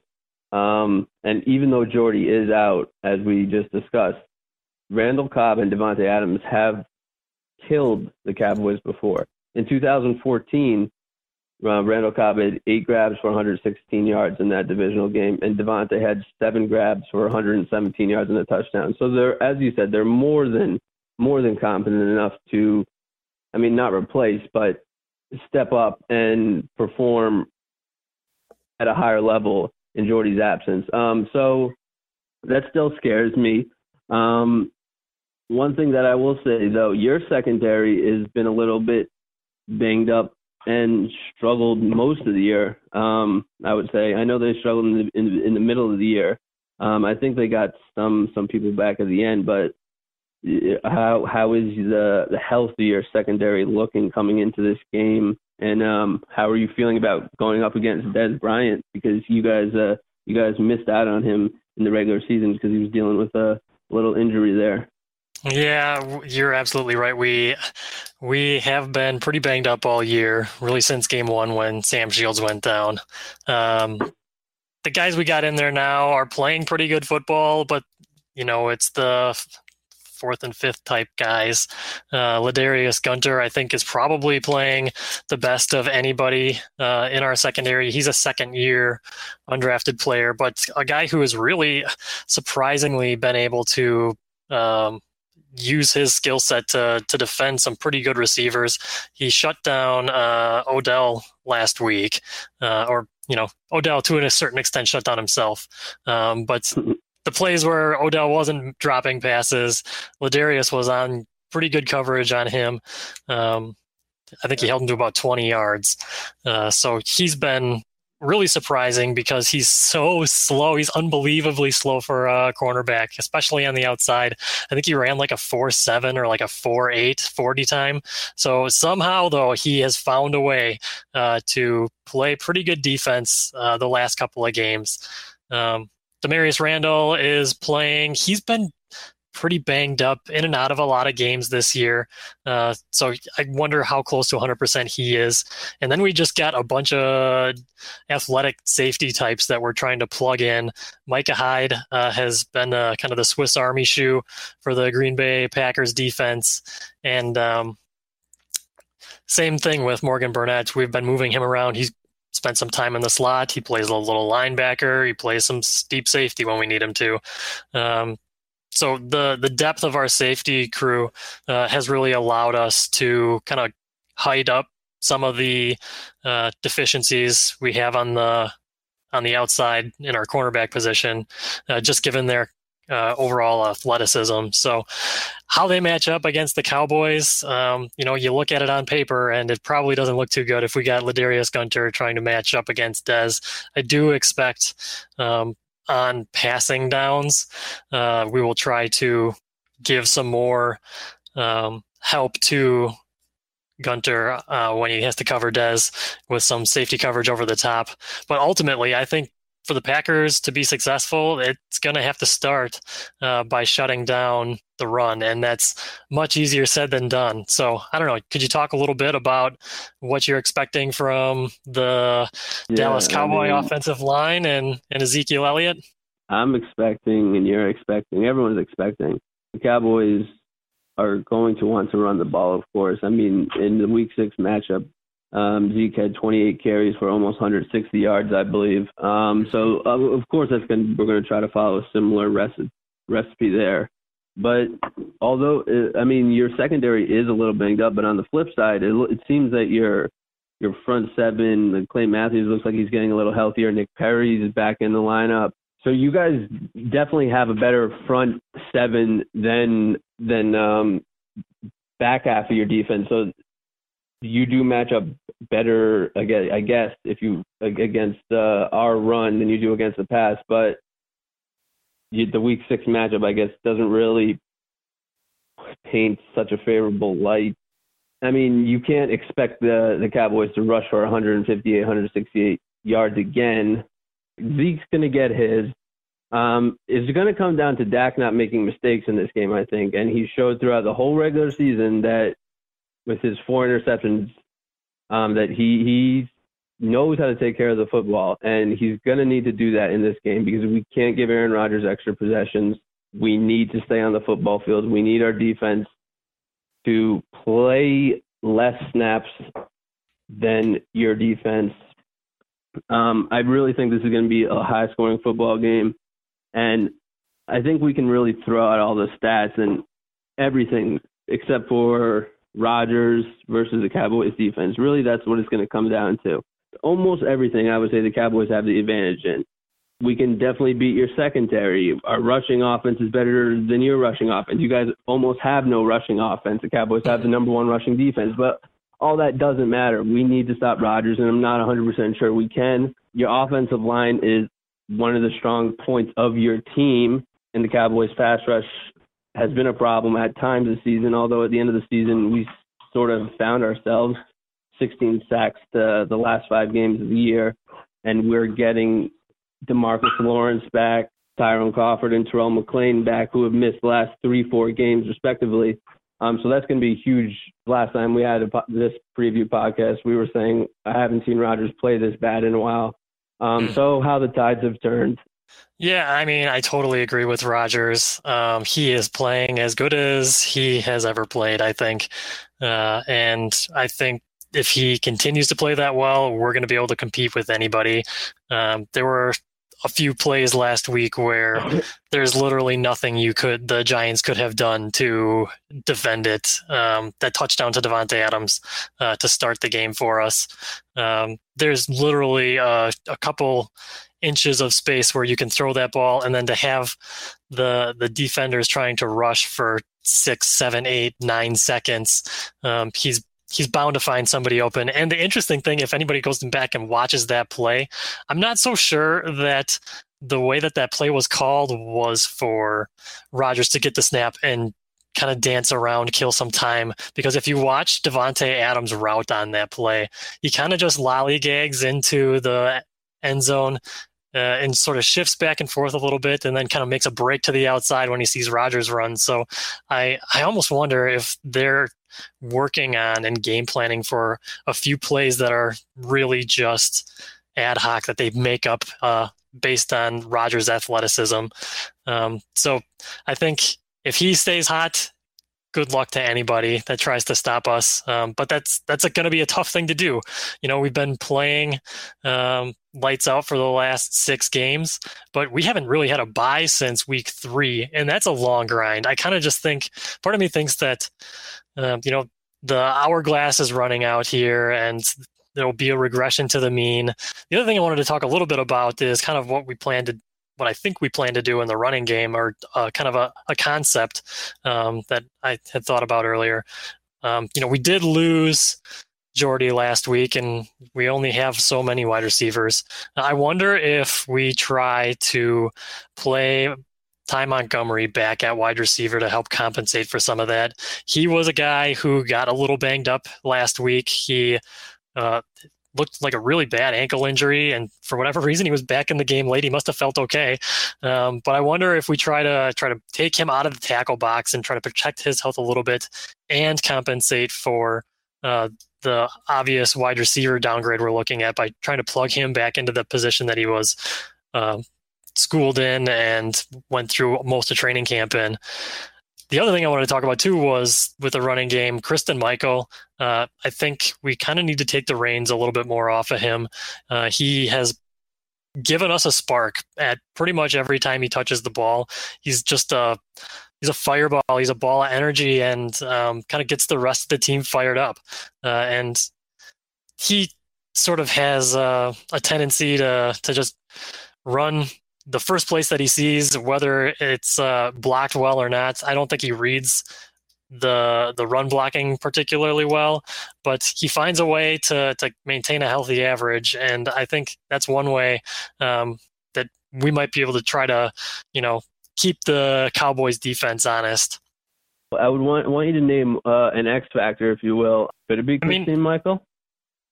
I guess it could be. It's not somebody that you would normally think of. And when I think about X factors, that's usually what I'm trying to. Joe Thomas, inside linebacker, obviously with the state of the running game in Dallas, and Jason Witten and Cole Beasley. I think having that field general in the middle of the field for us, he has the potential to step into the spotlight against the Cowboys. I'm going to go on the defensive side for the Cowboys also, and I'm going to go with Anthony Hitchens. He's a pretty inconsistent player. Sometimes he makes very big plays, but a lot of the times he doesn't have the best awareness or the best play recognition. and he loses people in space, loses people in coverage. So I think he's going to have a better than average game and definitely cut down on some of the mistakes he usually makes. And I'm going to just predict a score here. I said earlier in this preview, I think it's going to be a high scoring game, and I think both teams are going to score over 30. I'm going to put 35-32 Dallas winning here. I'm not going to pick against the Cowboys now. 13-3 home field advantage. The everlasting image of the Packers defense for me this season will be Marcus Mariota carving them up, and that's just something I think the Cowboys, they're not going to lose to that defense. Well, I'm going to disagree a little bit. I think the Packers offense is better, and I think the defense has turned the ball over against the other team an awful lot the last 5 or 6 weeks. That's kind of coincides with our turnaround is a change in the turnover differential. I think the Packers are going to win, and I think it's going to be a high-scoring game too. First, we need to get up on Dallas and try to force them away from the run. If we can get a 10 or a 13 or 14-point lead, at that point we could really kind of pin our ears back and have to devote less attention to Zeke and really put the ball in Dak Prescott's hands to beat us. And if he can beat us, then you got to kind of tip your cap. I wonder a little bit too with your team being young at some of the more marquee positions, if the extra long bye is a detriment. You had the week off last week, and then I think, Dak and Zeke only played a couple of series the week before that. So Zeke it's a long time to take off, especially for a young player. So I wonder, we'll see kind of if they have any rust. I do think Aaron Rodgers is going to be the bellwether for this game. If he stays hot, there is no stopping Green Bay.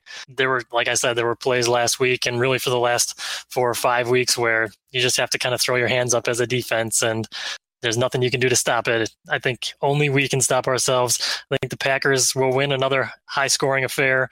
I'm picking Packers in the upset 31, Cowboys 27. Worst of luck to you. Hey, right back at you, Kevin. No. Talk to you later. So there we go. The Packers have won 5 of the past 6 in this series, Patrick. And I was sort of leaning heavily towards them as the only road team, as the road team with the best chance of pulling off the upset. But I don't know. This is an interesting matchup for sure. Yeah, I mean, it's tough to argue against the Packers. The Jordy Nelson injury, like I know they played well without him and they adjusted on the fly. And if you want somebody to adjust on the fly, I think Rodgers is kind of your guy.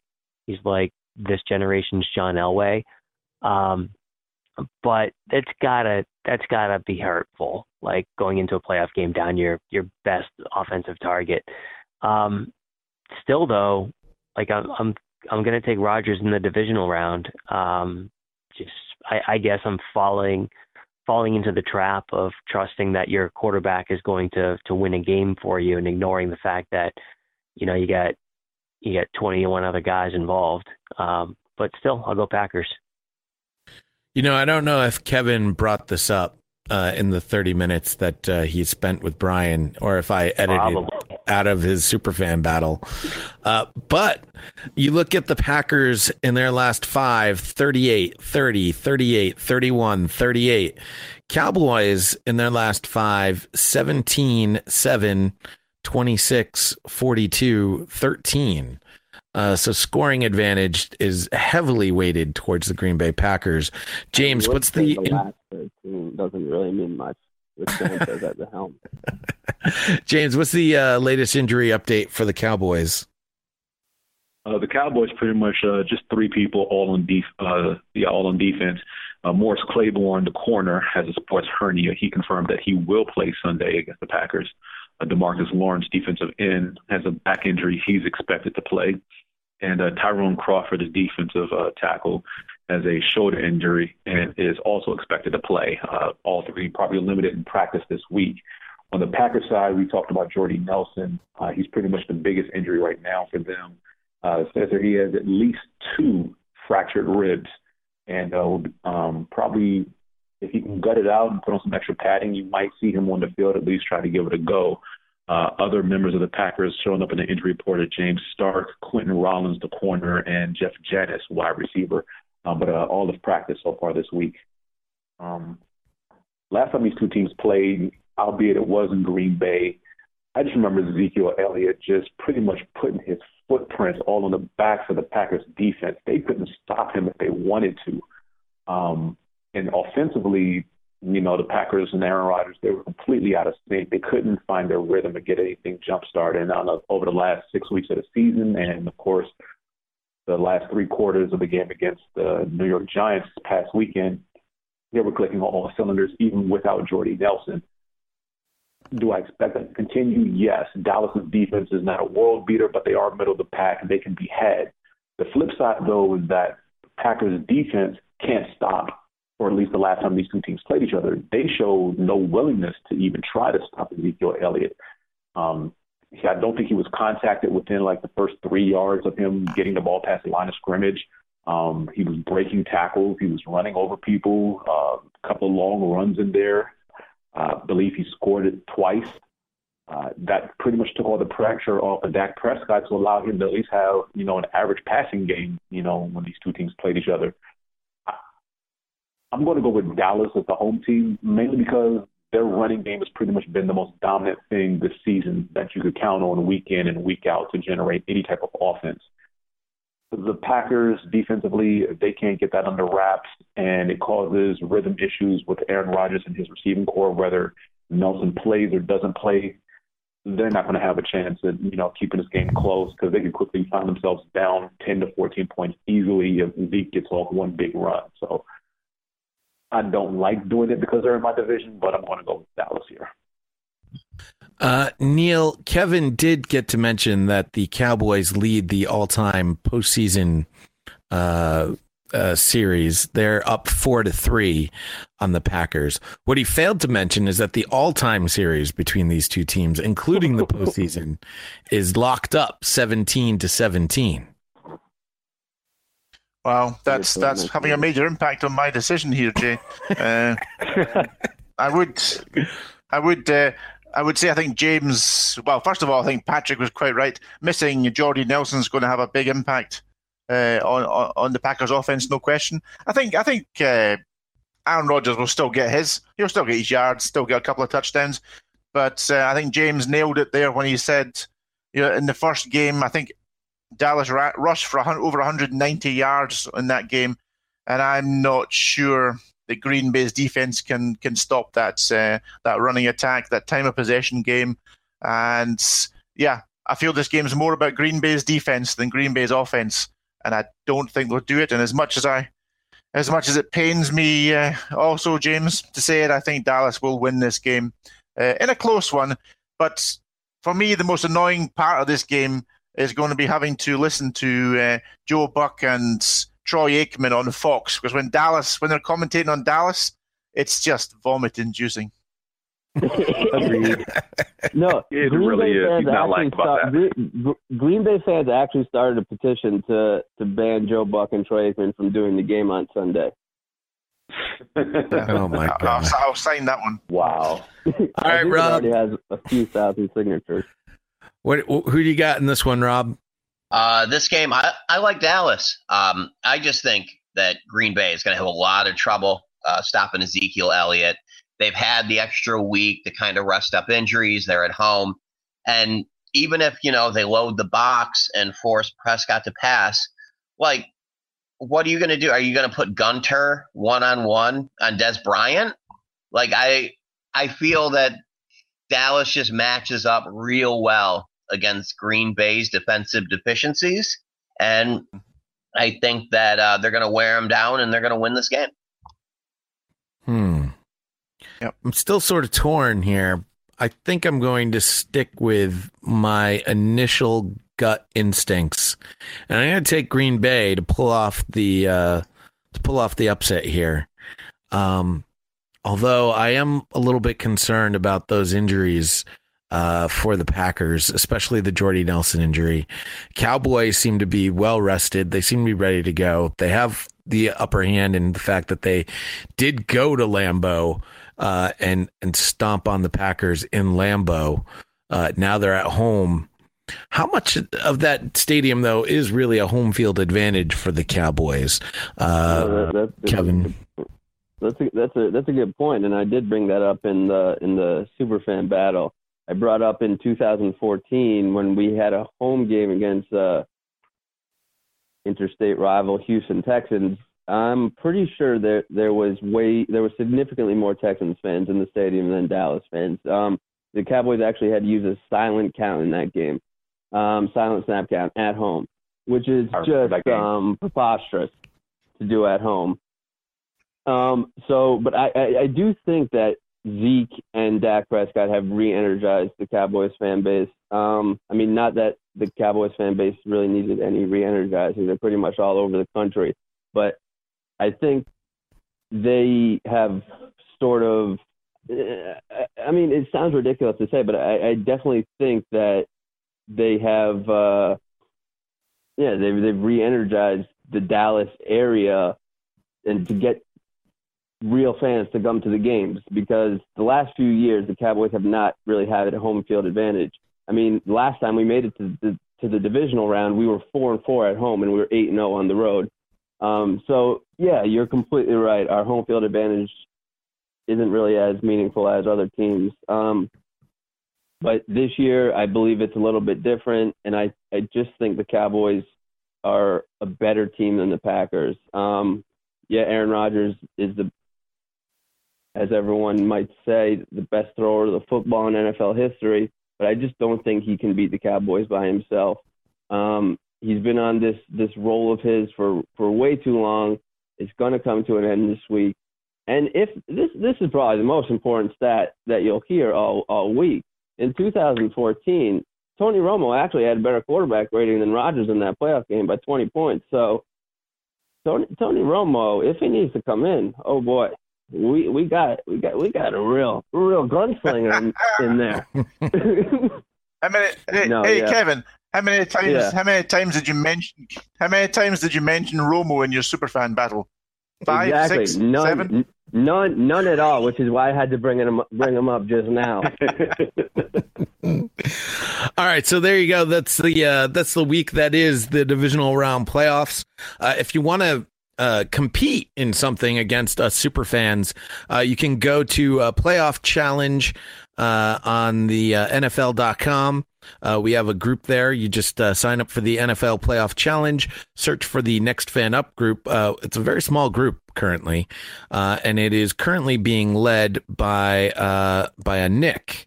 Of course. Now come on. Oh, my computer just didn't do what I wanted it to do. And as I try and reload this, here we go. Well, you will browse those web pages, Jay. No, I won't. Nick is currently leading the group, followed by some gentleman named Pod Vader. The next obvious super fan that I can see is Houston James, sitting at number 4. And as I mentioned to some of our super fans at one point on Slack, we do have a woman in the group. She's currently placed at number 9. Not doing so well after week 1, but week 2 is a little bit different, because if you keep any of the players from week 1 that are still alive in week 2, you get 2 times the points. This week, I will even share with you my lineup. I'm going with Tom Brady, no brainer there. I'm keeping Le'Veon Bell in my lineup, despite the fact that I think the Steelers will end up losing. LeGarrette Blount goes into my lineup. Antonio Brown remains in my lineup. Julian Edelman, Travis Kelce, Steven Gostkowski, and the New England Patriots. Going heavy with the Patriots this week, I think, makes a lot of sense for your fantasy needs. The next item on the docket here to discuss, there's been a few news items here in the last week. The biggest one that's happening right now, today, it is the Los Angeles Chargers of San Diego. I thought this was a weird letter that was sent from the Chargers owner, Dean Spanos. It's on Twitter, and you can find it actually at the at Chargers on Twitter. They officially changed their name to Los Angeles Chargers on Twitter. So I guess it really is a thing. But he wrote, after much deliberation, I have made the decision to relocate the Chargers to Los Angeles, beginning with the 2017 NFL season. San Diego has been our home for 56 years. It will always be a part of our identity, and my family and I have nothing but gratitude and appreciation for the support and passion of our fans who have shared with us over the years. But today we turn the page and begin an exciting new era as the Los Angeles Chargers. If he had ended the letter there, I would have been like, okay, that's nice. But instead, he goes on to say, LA is a remarkable place.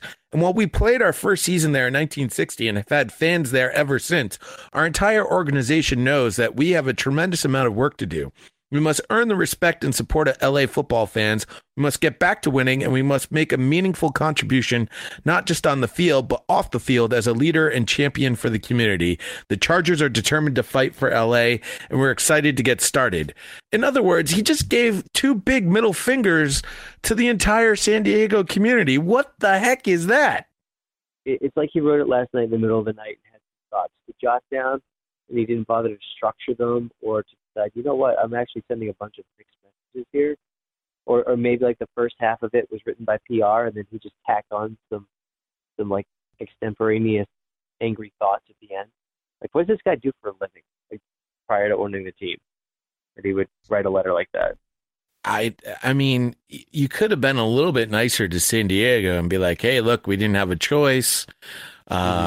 You know, we're really sorry about this, but no, I mean, they've now even changed their picture to their new logo, which clearly. Have you guys seen the logo? The LA with the lightning bolt. I mean, it looks like what Harry Potter's logo would look like. Yeah. Yes, Harry Potter's logo. Well done. Thank you. I like it. Professional Quidditch. So yeah, I reached out to Ken. Has anyone seen if Ken had a reaction here? Probably still sleeping it off.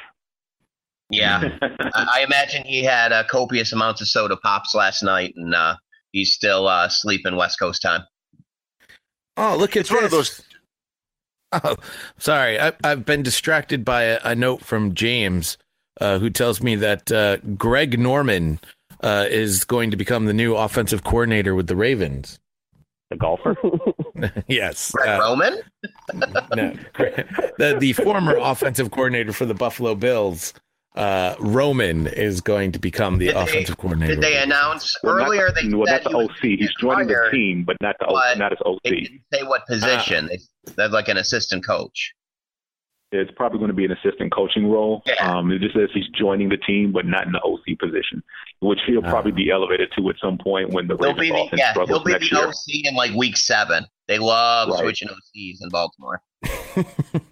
Well, I mean, you can at least give them golf lessons. He's a shark. But as we switch the conversation now to new coaches and new places, we do have a new head coach in Denver, and that is Vance Joseph. He was the defensive coordinator in Miami. Patrick, how was that Dolphins defense this year in the AFC East? I liked Kiko Alonso. Does that count for anything? No. Wow, really? You so do I. His we name? got LaShawn McCoy for him.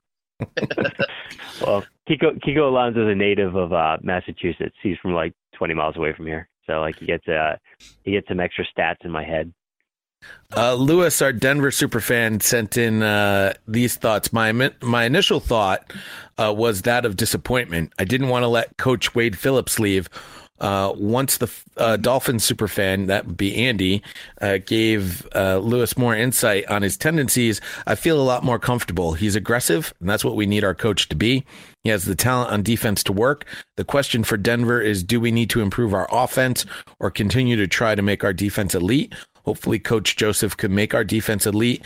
I'm curious to know who we hire as offensive coordinator. There are rumors that it will most likely be former Chargers head coach Mike McCoy, who was the offensive coordinator in Denver previously, and Lewis would like to see that happen. So, I mean, is this really a big upgrade here for the Denver Broncos, Robert? I don't think it's an upgrade. I like Kubiak. Maybe I'm in the minority, but I think Kubiak is a good coach. And he knows LA really well, so they obviously had that symmetry, between coach and GM. Vance Johnson, I mean, he's a blitzing type guy, and he's going to have a lot more weapons to play with on defense in Denver, but I wasn't terribly impressed with the defense in Miami. I mean, I don't think the Bills have the greatest offense in the world, but both games that we played against them, we were able to move the ball, pretty easily and effectively. We lost both games, but we're the Bills. We lose a lot of games. The other head coach, since we're talking with you, Rob, is in Buffalo, where Sean McDermott, the former defensive coordinator in Carolina, will be coming up to head your team. So happy.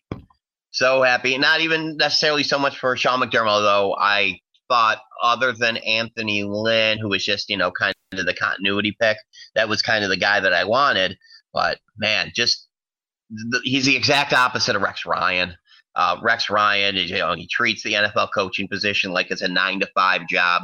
There are no stickler for the details in him, and McDermott, he's no luster, but he's a disciplined guy. He's a detail-oriented guy, which is great. So we don't have to worry about, opposing running backs breaking us off for 70-yard runs when we have 10 people on the field in overtime, things like that would only happen if you're coached by Rex Ryan. I think that the Bills personnel fits a 4-3 defense better than a 3-4. I think Rex was just trying to fit, square pegs into round holes. So I think the defense will improve, just because of that. And, it'll be interesting to see what happens offensively. Before Vance Joseph was hired in Denver, and it looks like maybe McCoy's going to go there to be the OC. They were saying that McDermott and McCoy were kind of a package deal. It doesn't seem like that's the case. I don't know if maybe the Bills will reach out, to Musgrave. I did see Mike Silver say Norv Turner, which I would hate, but then he kind of backpedaled on that a little bit. So it'll be interesting to see what happens. Why would you hate Norv Turner as the OC? He seems to do a pretty good job at the offensive coordinator spot. Because he likes that kind of vertical passing game, and I'm assuming the Bills aren't going to keep Tyrod Taylor, just based on their actions over the past couple weeks, whether I agree with it or not, but whatever. And I think that means that they're going to have some middling, not good quarterback, kind of lead this team. And I would not like to see, not that good quarterback work in a vertical passing game like Norv Turner usually does. I mean, so you're saying Patrick is going back to Buffalo? Yeah, that's a genuine concern at this point. James, I was surprised. Well, let me ask James a quick question about this, because your team, James, that now has a rookie quarterback who had a pretty decent year, and your team looks to be on the build. Do you think that do you think a team like Buffalo needs to sort of suck for the next quarterback du jour in the next Super Bowl to sort of start their rebuilding process, or do they have enough pieces in place? I don't know. I guess that was sort of a question aimed towards both of you. But James, why don't you take it? As far as Buffalo goes, they have enough pieces in place to be a consistent playoff team year in and year out the way they are. They could stand to add a few pieces here and there. Consistent play at quarterback is something that would help no matter who's pulling the trigger over there. I thought they were going to go probably offensive-minded instead of another defensive head coach. That's not a side of the ball that really needs that much except for maybe consistency and discipline. But they definitely have the personnel to be a top defense in the league. Like I said, on offense, they have the weapons. They just, need a scheme that fits what they have. And, that's probably why, the previous, OC was getting flack before they promoted Greg Norman, which is also my same concern in Denver as well when they hired their new head coach. going defensively, because one would figure that Elway would want to keep the defensive coordinator, whose name I'm forgetting right now, Phillips. He would want to keep Wade Phillips and just hire an offensive-minded head coach and just keep the defensive staff in place. But who knows? Maybe Phillips stays on for a year or so, much like LeBeau did when Tomlin got hired in Pittsburgh, just to ease that transition. Both of these moves are a little bit puzzling, but I do understand what they're trying to do, as far as elevate the other side of the ball that is already dominant, and probably just make the offensive side of the ball a little bit more comparable to those defenses. So from this point forward, we don't know what the outcome's going to be long term until things play out. We have another 8 months to talk about it before, these teams kick off again. Overall, I think they were good moves as far as addressing the personality of each team thus far. Probably just, not to rip off San Francisco, but changing the culture of the locker room and what was going on there.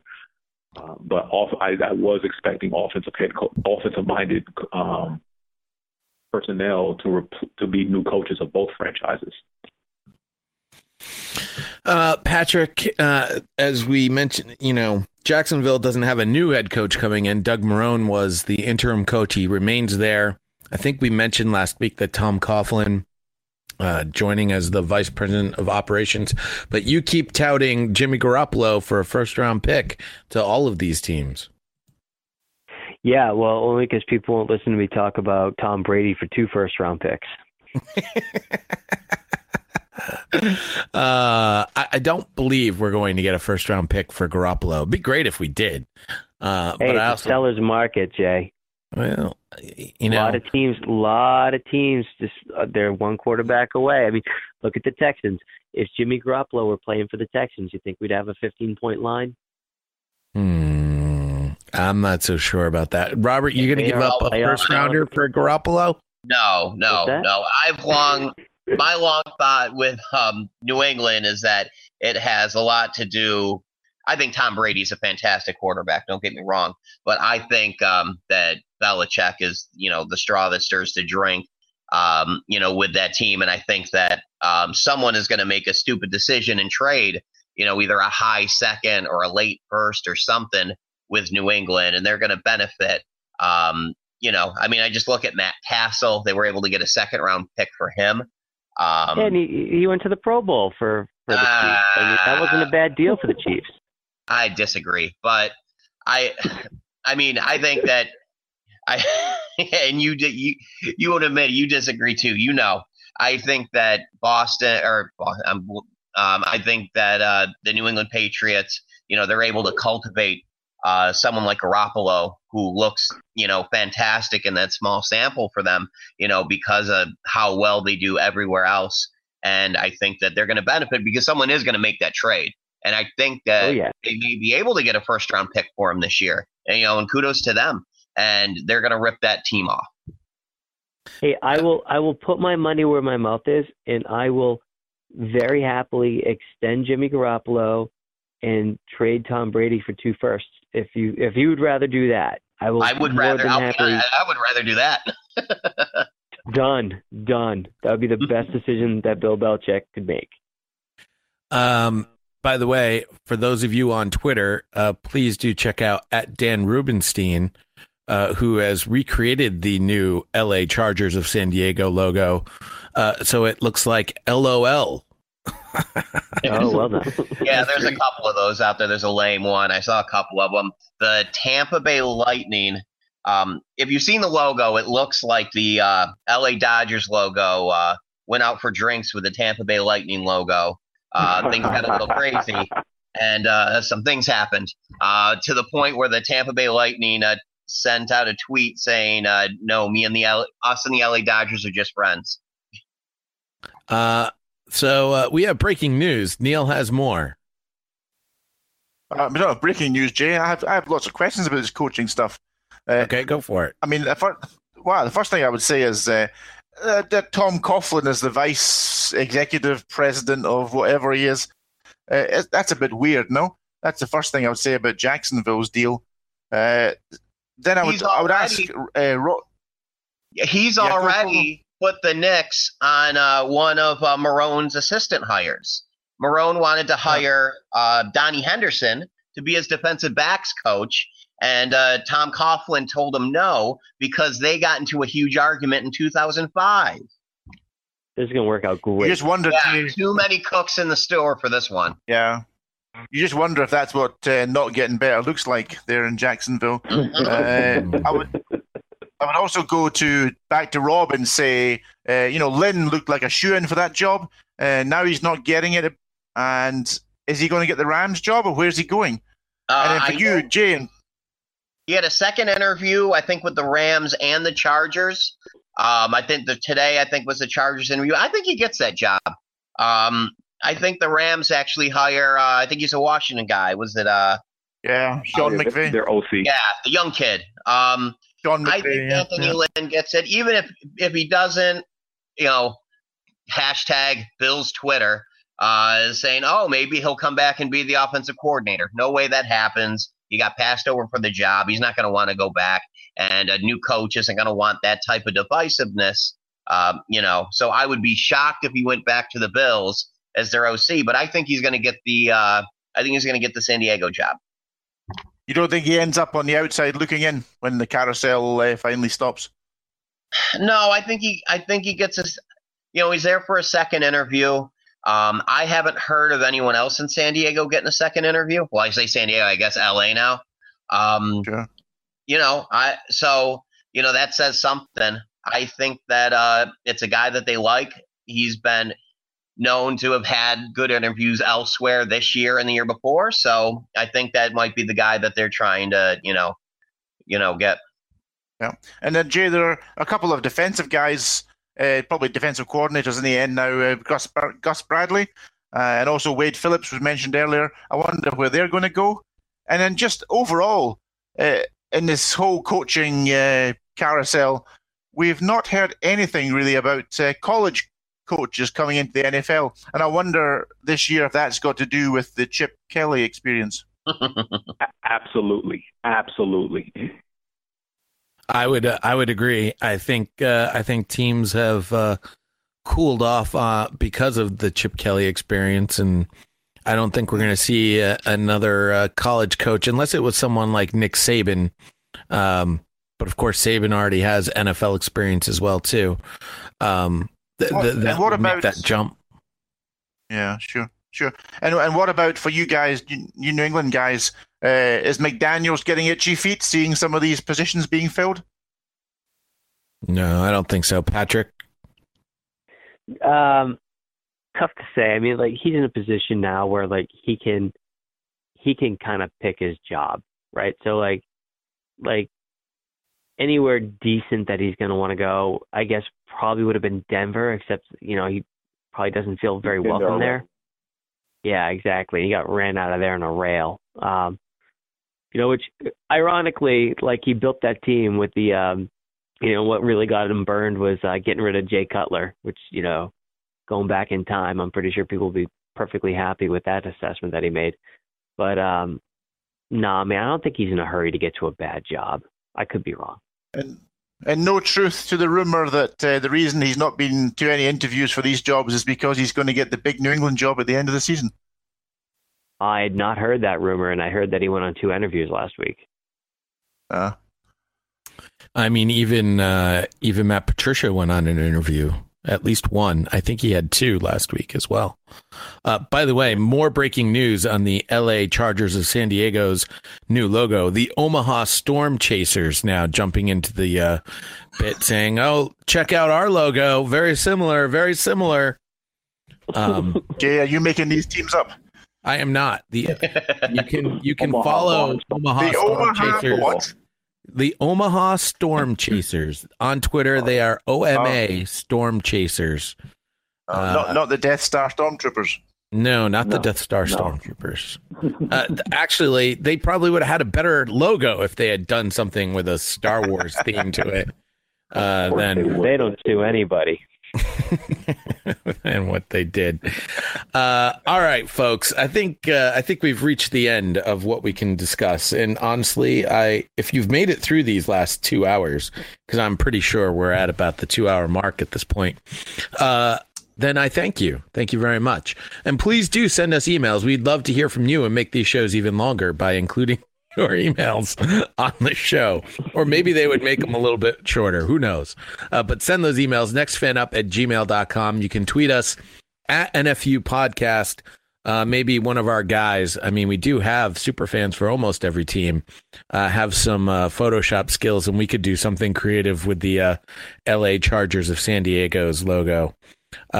So follow us at Twitter to see if that actually happens at some point over the next couple days. We are at NFU Podcast, and of course, we have a Facebook page. Just search for Next Fan Up on Facebook. Go to our website, nextfanup.wordpress.com. All those wonderful things. Please do subscribe to the show.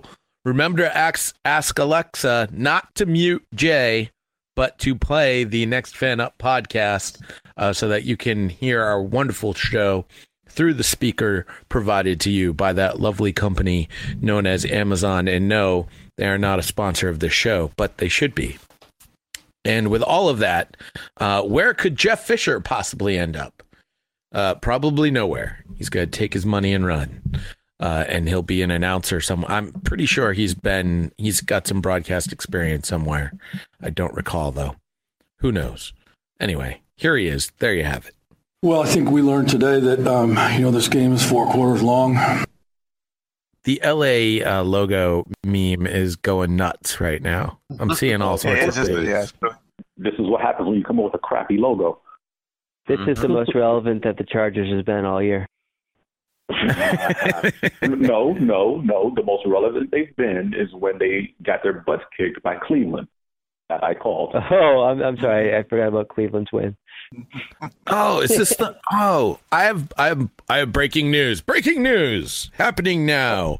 I do believe this is the first person who says he will not participate in the upcoming Pro Bowl. Marshall Yanda has taken himself out of the 2017 Pro Bowl. LaShawn McCoy took himself out earlier today as well. Oh, so now we're down 2. Oh, I have one thing to say about Marshall Yanda. I think EA Sports is not a fan of the guy because whenever I do a franchise fantasy draft in Madden, the guy is like a 97 overall, but he is always there in like the 12th round, and that just doesn't make any sense to me. Can we get EA Sports on here next week to explain that? Hey guys, it is Ryan. I'm not sure if you know this about me, but I'm a bit of a fun fanatic when I can. I like to work, but I like fun too. It's a thing. And now the truth is out there. I can tell you about my favorite place to have fun. Chumba Casino. They have hundreds of social casino style games to choose from with new games released each week. You can play for free anytime, anywhere. And each day brings a new chance to collect daily bonuses. So join me in the fun. Sign up now at ChumbaCasino.com. No purchase necessary. VGW Group. Void where prohibited by law. See terms and conditions. 18+.